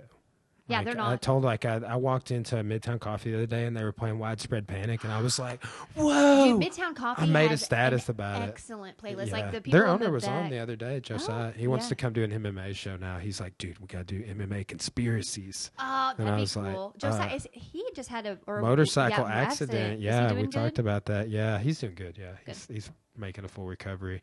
It's funny, like when he first had it. Like, did you ever see that Disney movie, Rookie of the Year? Yes. So like he had to like sit like this, and I was like, Rowan Gardner. And he was like, I don't get that, man. I was like, you're on pain meds. Go watch Rookie of the Year. But I'm glad he's doing better. yeah, That was he kinda- is. But he was on, And yeah, motorcycle crash is crazy. Yeah, that's no joke. Probably I'm too scared probably to have ever him. be on a motorcycle ever. I won't do that. I couldn't either. But I'll ride roller coasters all day long, which is weird. I will ride roller coasters too. I don't know. It's weird. I don't like heights. I just feel secure in a roller coaster for some reason. I would not bungee jump. I would not do all those things. You have to pull the cord. Mm-hmm. I'm not doing it and myself. That's weird. Like I don't have a fear of heights. I have a fear of falling. But like I'm a total adrenaline junkie. Like yeah. I really want to go skydiving. I really want to go base jumping. But I don't think I could have the willpower to, like, someone would have to like push me. Like I couldn't. Like rappelling, any of that stuff, I would be like, I can't do it. Game over. I'm good. Yeah, it's weird. I'm not like some people. I'm fascinated by people who are adrenaline junkies though, because I'm like, I don't know. I just like anytime I get a surge of adrenaline, it's usually not something I enjoy. It's usually just like it's usually like I'm angry or fight or flight kind of thing. Yeah. I don't know why I like it. It's just kind of it's a safe. I guess it's a safe way to get like a thrill because I used to have unsafe ways of doing that. And so now I'm just like, I mean, skydiving, is it safe? Questionable.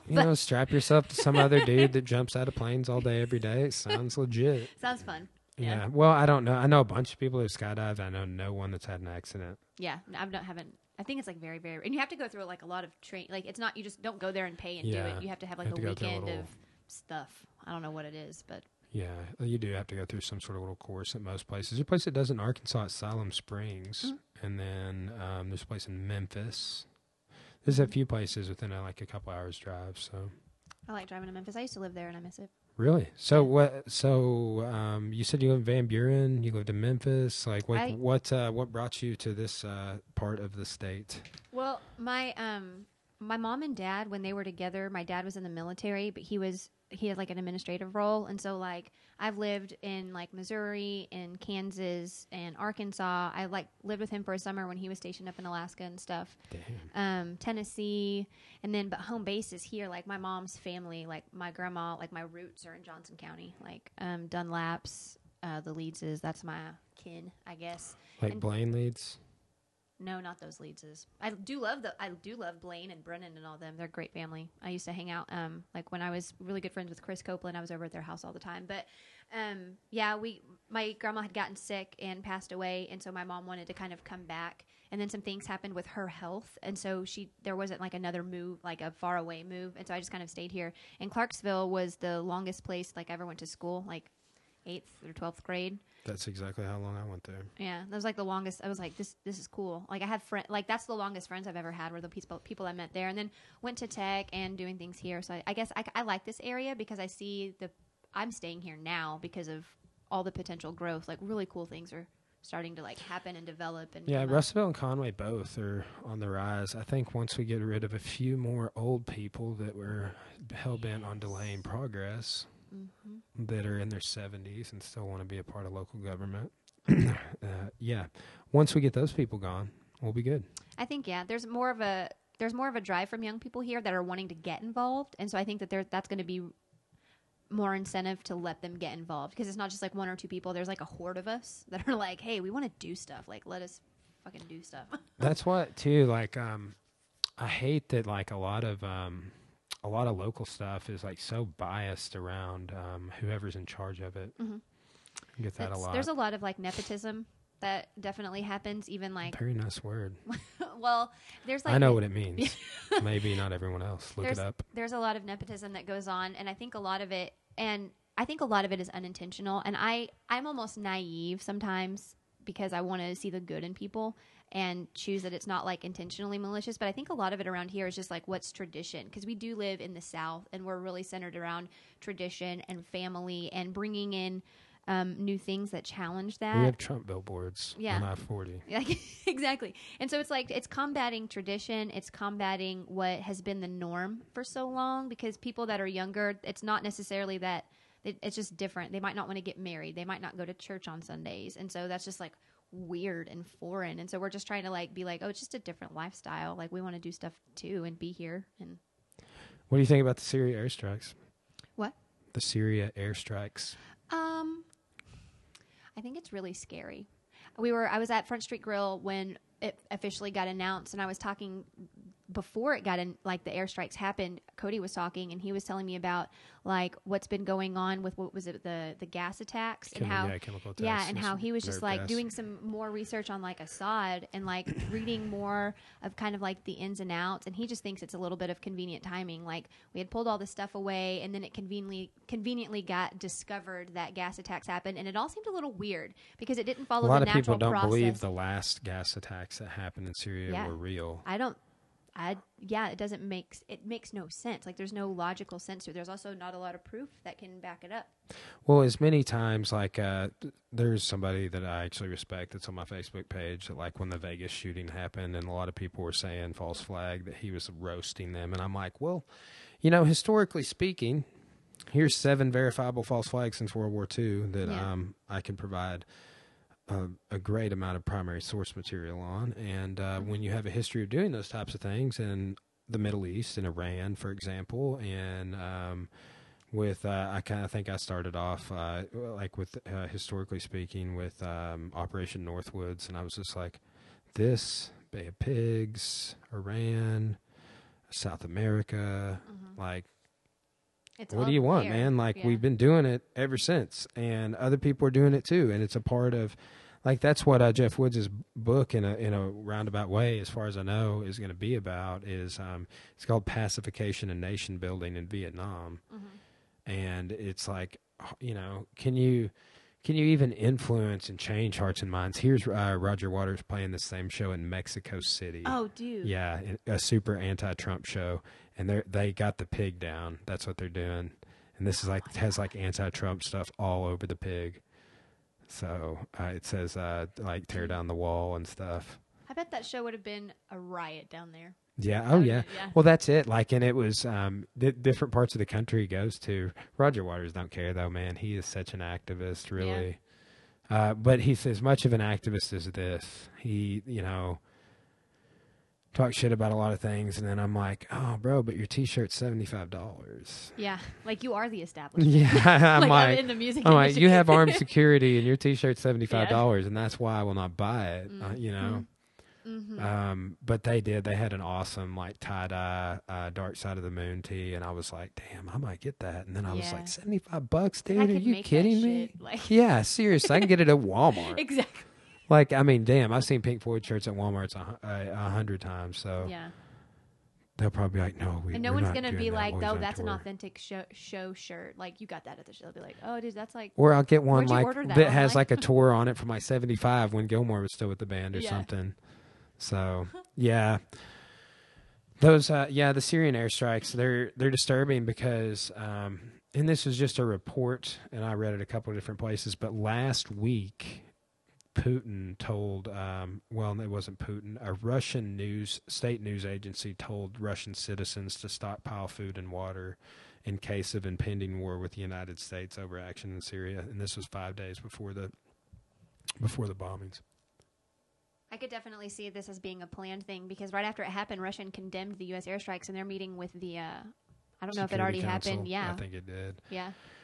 I don't know what's going to happen with it, but it's definitely nerve-wracking. I was listening to that guy that was talking about the My Lai massacres, giving all this Cold War history, and he said that he was talking about like 3 or 4 different senators that like every night when they went to sleep, they're like during Bay of Pigs and all that, it's like they didn't know if they were going to wake up. Like, we got that close to nuclear war over the Cuban Missile Crisis and That's stuff. crazy. Like, Yeah. I just think it's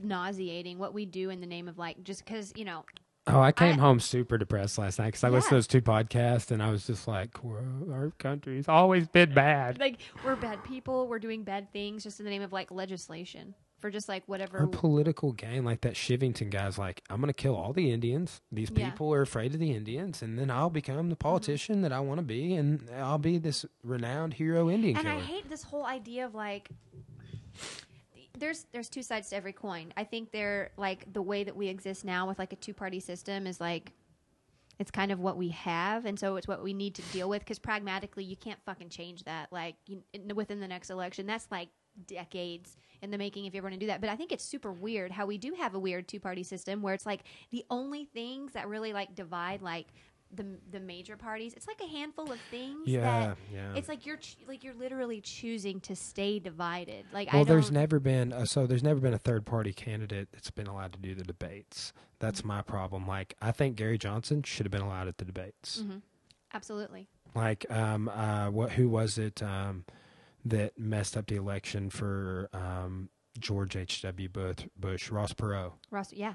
So, like, the third party's just like, so Gary Johnson on Joe Rogan's podcast talks about all this. It's a great watch. It slipped past me, and then I was like, how did I not watch this? Yeah, it's on my radar. I really want to check it out. But he was talking about the history of third parties and the debates and the elections, and I think that it should be a lot more open. I think, man, it's just like when you only have two, like so many people I know of are like, I just couldn't vote for either one of those people, and I'm one of those people. Yeah, I'm like, I thought it was like an interesting thing. Like after this last election, that inflamed everyone is continuing to do it. It's just like I wish there was like a way to where like when it's voting day, you could just say like, here's all these people, or I don't want any of them. Like, if I don't want any of them's the majority, like have some kind of contingency plan or something, like to figure out where to go from there, because then it's obvious that it's the DNC or the RNC that's wanting these people to do it and not the public. Well, and the DNC's whole thing with Bernie Sanders, and how they colluded against him, allegedly. And I think that that's verifiable based on my looking into it. But if it was between Bernie and Trump, I probably would have voted for Bernie and instead of not voted like I did. But I was just not going to vote for either one of those people. I probably should have just came and voted for Gary Johnson, but I was not being a patriot or whatever. I voted third party too, just because I knew it would. I didn't have it in me to vote for Trump, but I was just also not the Democrats. Like I couldn't. So you are maybe only the fourth or fifth female I've had on my podcast. Sadly, I'm trying to balance it out more. I just know more bros. Yeah, it's not. You're in a bro industry. I talk about it on the podcast. I'm like, I'm okay. Hey, this girl, maybe she wants to come, because I found out that we knew some of the same people, and Cora told me, I guess went to school together. Mm-hmm. If you have any aches and pains, this is nice product plug. No, I'm kidding. Fixing my elbow. I sell this. No, I don't think we sell it. It smells really nice. It's like a spa. It's right now. Yeah. What does it have in it? Namaste. Soothing benefits for sore aching muscles and strains. It's got something like menthol, wintergreen, cinnamon. It's got eucalyptus, all sorts of essential oils that are good. I'm digging it. Yeah, but man, I jacked my elbow up. I keep having tendonitis issues on the inside. It's called golfer's elbow. It's on the inside. Yeah. And I had to sleep like this a lot of times, or my arm falls asleep. Oh. What's bad is I think it might actually be from my something going on in my neck. It's weird how everything's connected like that. I read a lot about it, and I'm always trying to focus on having better posture when I'm standing up. It's so hard. I saw a meme earlier. It's called it nerd posture. Yeah. Well, what's it like? Because just normal people that have not trained or haven't gotten hit 1,000 times, they face aches and pains like usual. But what you have to do extra stuff, don't you? Take care of yourself more. Yeah, but I tell everybody this. I was I've been in the orthopedic waiting room a time or two, and I haven't had to have any surgeries for any. I did dislocate my shoulder in 2009 or 10. I can't remember. Mm-hmm. I got thrown. I think this is David Gilmour. No, this is a reunion concert. I thought he was him playing at Pompeii. But I got thrown on it and it broke. But it's not they can't fix it with surgery. Is it the AC joint separated? Mm-hmm. But I do a lot of recovery work and preventative maintenance. I should be I was just Cora and I are just talking. I'm trying to eat a better diet because I train so much that mm-hmm. And even now there's a period of time where if I didn't train a lot and my diet got out of check, I would gain weight, and I've been the same weight ever since I stopped competing 2 years ago almost. Oh wow! I haven't gained any weight, but I talked about it yesterday, Man, those $1 new burritos are fire. Yeah, I got one of those. I thought my buddy was coming over. I hope he listens to this, and he didn't, and Cora ate it. Sorry, bro. But, yeah. But that's it too. Like so, like a lot of like inflammation, arthritis, all of that stuff, issues of joints, or just poor diet, skin issues, autoimmune diseases, poor diet, and That's actually something that we're doing right now. I just switched to a ketogenic diet. I saw you make a post about eating keto. Yeah, me and Cody's like super hardcore. Like he's like in ketosis. Like it's redonkulous. Really? And you can see it too. Like when there was like a brief spell where he had gained like some weight and he was like super unhappy with it. But he also like he has really bad like knees and joints. And he was going to the gym there for a little bit, but it was actually like it was like hurting him. He was just like, I feel worse. And so he's just like, what can I do? Well, there's to, no like, reward because he's not choking anybody. Exactly. I need to get him to go to Forza. Tell him to hit me up. But yeah, no, we're doing keto now. And the cool, like what I like most about it is I eat something green with every meal. And then I don't ever have a crash because there's not like a carb and sugar crash. And so I'm trying to get like my sugars cut way down. That's my number one goal. But I'm so addicted to coffee. Dude, that's what this was. I brought a bulletproof mocha, and like it took like a week or two because I was really big on Coke, like regular Coca-Cola, and then coffee and hot tea. Those are my three things. I don't drink a ton of if I get one, I'm gonna get a Mountain Dew. Oh, Dr. E to me. Baja Blast is coming back. I'm really excited. But no, once I switched to like stevia, that's the sweetener that I use. That's what I've heard a lot of good things. So it's like natural cane sugar. It's super easy. It's really easy to convert measurements too. Like if you are like baking or cooking and you need this amount of sugar, it tells you like how many packets or like how much to use. And it tastes really comparable. Like I can't even, now when I go back, like there was one time I had to have like regular sugar in my coffee and one time a regular Coke was the only thing and it tasted like shit. Like, it's crazy. Cool. I didn't drink any Cokes for like a couple of years one time, and then I had one, and I was drinking out of a glass bottle, and like it was weird. Like I swallowed some of it, and there's like this weird like reaction in my throat, and like I was like, "Oh no!" I was like dying. It was like it started fizzing or something. Like my esophagus was like, "What the fuck did you just put in our mouth?" What are you like doing? I was just like, "Oh," and like it was weird. Like my throat spasmed. It wouldn't let it go down or something. It was like, what is that? It's like an instinctive reaction. That's kind of cool that our bodies can do that, though. Yeah, but I guess I probably just had not had anything carbonated in so long. Mm-hmm. It was super weird. Or I'd opened it and I don't know what happened. But like, have you ever like shook up a Coke and then like, or like a bottle that has some in it and like you can like twist the cap off and then spin it and it like fires super. Flies. Yeah, it's like weird. That happened like maybe in my lungs or something. I don't know. It's weird. Really weird when you think about like, because I love fizzy. I hate like carbonated water, but like carbonation's really cool. But when I think about it, I'm like, I'm just drinking air, and that causes like a lot of like gastrointestinal stuff. Mm-hmm. And so it's just like I need to cut that out. And probiotics are so good too. Like I'm doing some different changes because I was doing yoga for a while. Like so, we have an instructor at our gym, but. Like once I started teaching some history on the side and stuff, it kind of cut into the 2 days I was doing it, and I was just like, man. But I still stretch like 3 times a day, so or do movements, move my joints around. So yoga's my favorite. It keeps me balanced.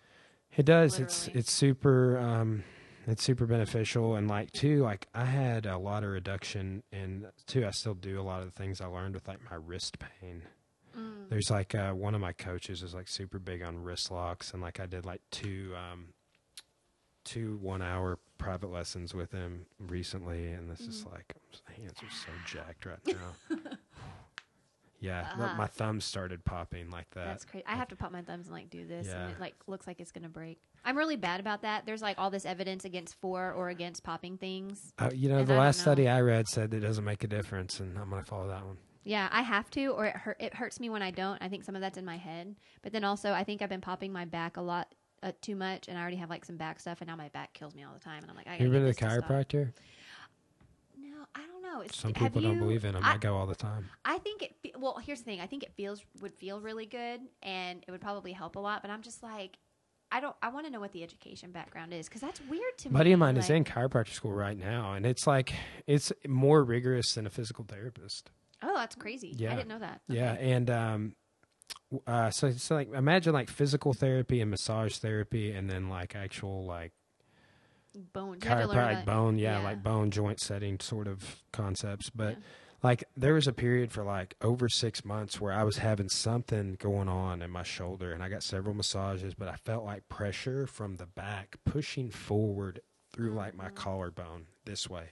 But it was like from the back. It was like the back pushing and I felt it in the front, and I was like, and it got to the point it was so unbearable, and I was like, oh, we're just gonna have to live with it. Oh, no. But I went to the chiropractor because like I was being stubborn and I wasn't going, and I went and I felt some alleviation. But then like after you give me an alignment, like it still hurt a lot. But I was like, it like isolated to like right here in my ribs. And then I went back a second time, and then it was like I told him about that spot in my ribs, and my guy is actually Jeff Snyder in Clarksville, and he's like never says to come back unless I want to. Like some people are like, 19 sessions and we'll have you back to. Well, I saw him 3 times, and after that third time, like I haven't had any more issues with it. And That's it's really like, cool. Like I was like, I'm done. I've heard good things about it. Like that's a good testimonial. My friend Dustin Mize goes to a chiropractor a lot, and he says it's really great. One time I was young. I mean, I say young. I was like 12, and I watched my aunt go to the chiropractor, and I didn't know what it was, and it looked like this guy was like killing her. Like he just like grabbed her neck and was just like, "Ka!" And I was just like, "What's happening?" I pop Cora pretty regularly, actually. I may when we wrap it up, I'm sure, because see, there's this one I just learned how to do that pops like in between your shoulder blades. And so it's like what gets so that. So good. Yeah, it is. It's balling. But it's super easy to do. And she was like, "Hey, this guy's doing this on Instagram to these fighters," and I was like, "I can do that." But it's just like you kind of put somebody in a full Nelson. And but yeah, I have people at the gym. They have a lot of issues. But here's the thing: like that's like those same issues happen with people that aren't at the gym, like maybe even more widespread. I think I'm like, hey, you're in here strengthening all of this stuff. Yeah. We're talking about posture every day, and most people are not even charting it. They're just like, my neck hurts, and they don't go get it checked out. They just think I'm getting older. It's part of it. Part of it, and then they'll let themselves deteriorate. And it's just like it's kind of like catching cancer or something. You have to catch it early and be proactive. And like me waiting 6 months to go get that taken care of, because he's just like, at one time he told me, he's like, man, you know what you do? Like, he's like, there's going to be some herniation, and you should probably think about coming in if it gets real painful. And I was like, okay. At least he shoots you straight and isn't one of those just like, you need to come in like once I know, a week and like, for 25 yeah, weeks. yeah, Like, and I hate that. like There's some gimmick. people around here like that just kind of wears me out. So I might go to the chiropractor now because it sounds good to be. I have a tiny friend of mine walk on my back, and that's as good as it gets. yeah, my buddy has me walk on his back periodically, and now that he knows that, now every time he comes over, he's like, "Bro, you can pop my neck," and I'm like, "Yeah," because I don't like doing. I can pop like someone's neck twisting it, but I feel like that's a big liability. It's not. I will say this: there's some myths out there. I think myths where people's carotid arteries been severed by that. I don't know if it's true. I read the horror stories. I think I always steer to like the extreme for entertainment, and then I try to go back down for like get the facts. Well, too, like getting your neck to pop is not that hard. This person just has to trust you and relax. You got to like let your arm hang totally limp and just kind of. So I just popped mine. I think that's my thing. Like I have to take a lot of. I physically make myself relax now. I'm like, breathe out your shoulders, like because I'm tense all the time. I'm constantly, and I don't know why I am. And so I try to like do that and relax sometimes, and then it feels weird. I feel like worthless. It is, like I can't hardly like. I notice sometimes I like sink into my pillow a little more, and I'm like super relaxed. And sometimes I'm like, okay, if we could just do that, but I'm just like tense, I guess. Yeah. But it is weird how your body will stay tensed up like that. For sure. Well, I guess we've logged a couple of hours here. Thanks for coming on the podcast. Yeah, no, this was really, really cool. Maybe I should have Andy Milonakis on the podcast. I think you should ask him if he wants to come on. He would love probably to talk history with you because that's. Did he get a history degree? That's what he was in school for. Yeah. What's he do now? He just like does a little stuff on the side. He's like working with one of his buddies, Dustin. But yeah, all he does like is listen to podcasts, research. He like goes all over his old notes and like he's constantly We he should tries do to some talk history to me about it, podcasts. and I'm like, I love you, and I'm gonna listen and try to talk to you, but it's so like. Cora's the same my way. head. That's why I had to start and a podcast. It's interesting with me. Like I want to learn about it, but it's almost like speaking another language. I'm like, I can't talk with you about it. Like what Cora does, like she's like, you're not allowed to say the word idea anymore for the rest of the day because I'm always like, hey, I have this idea about da da da da.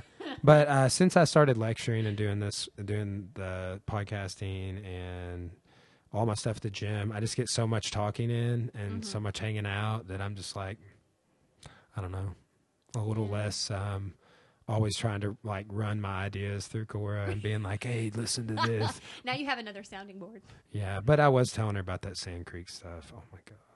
Yeah, I do want to go back and watch. Can you say Delaney?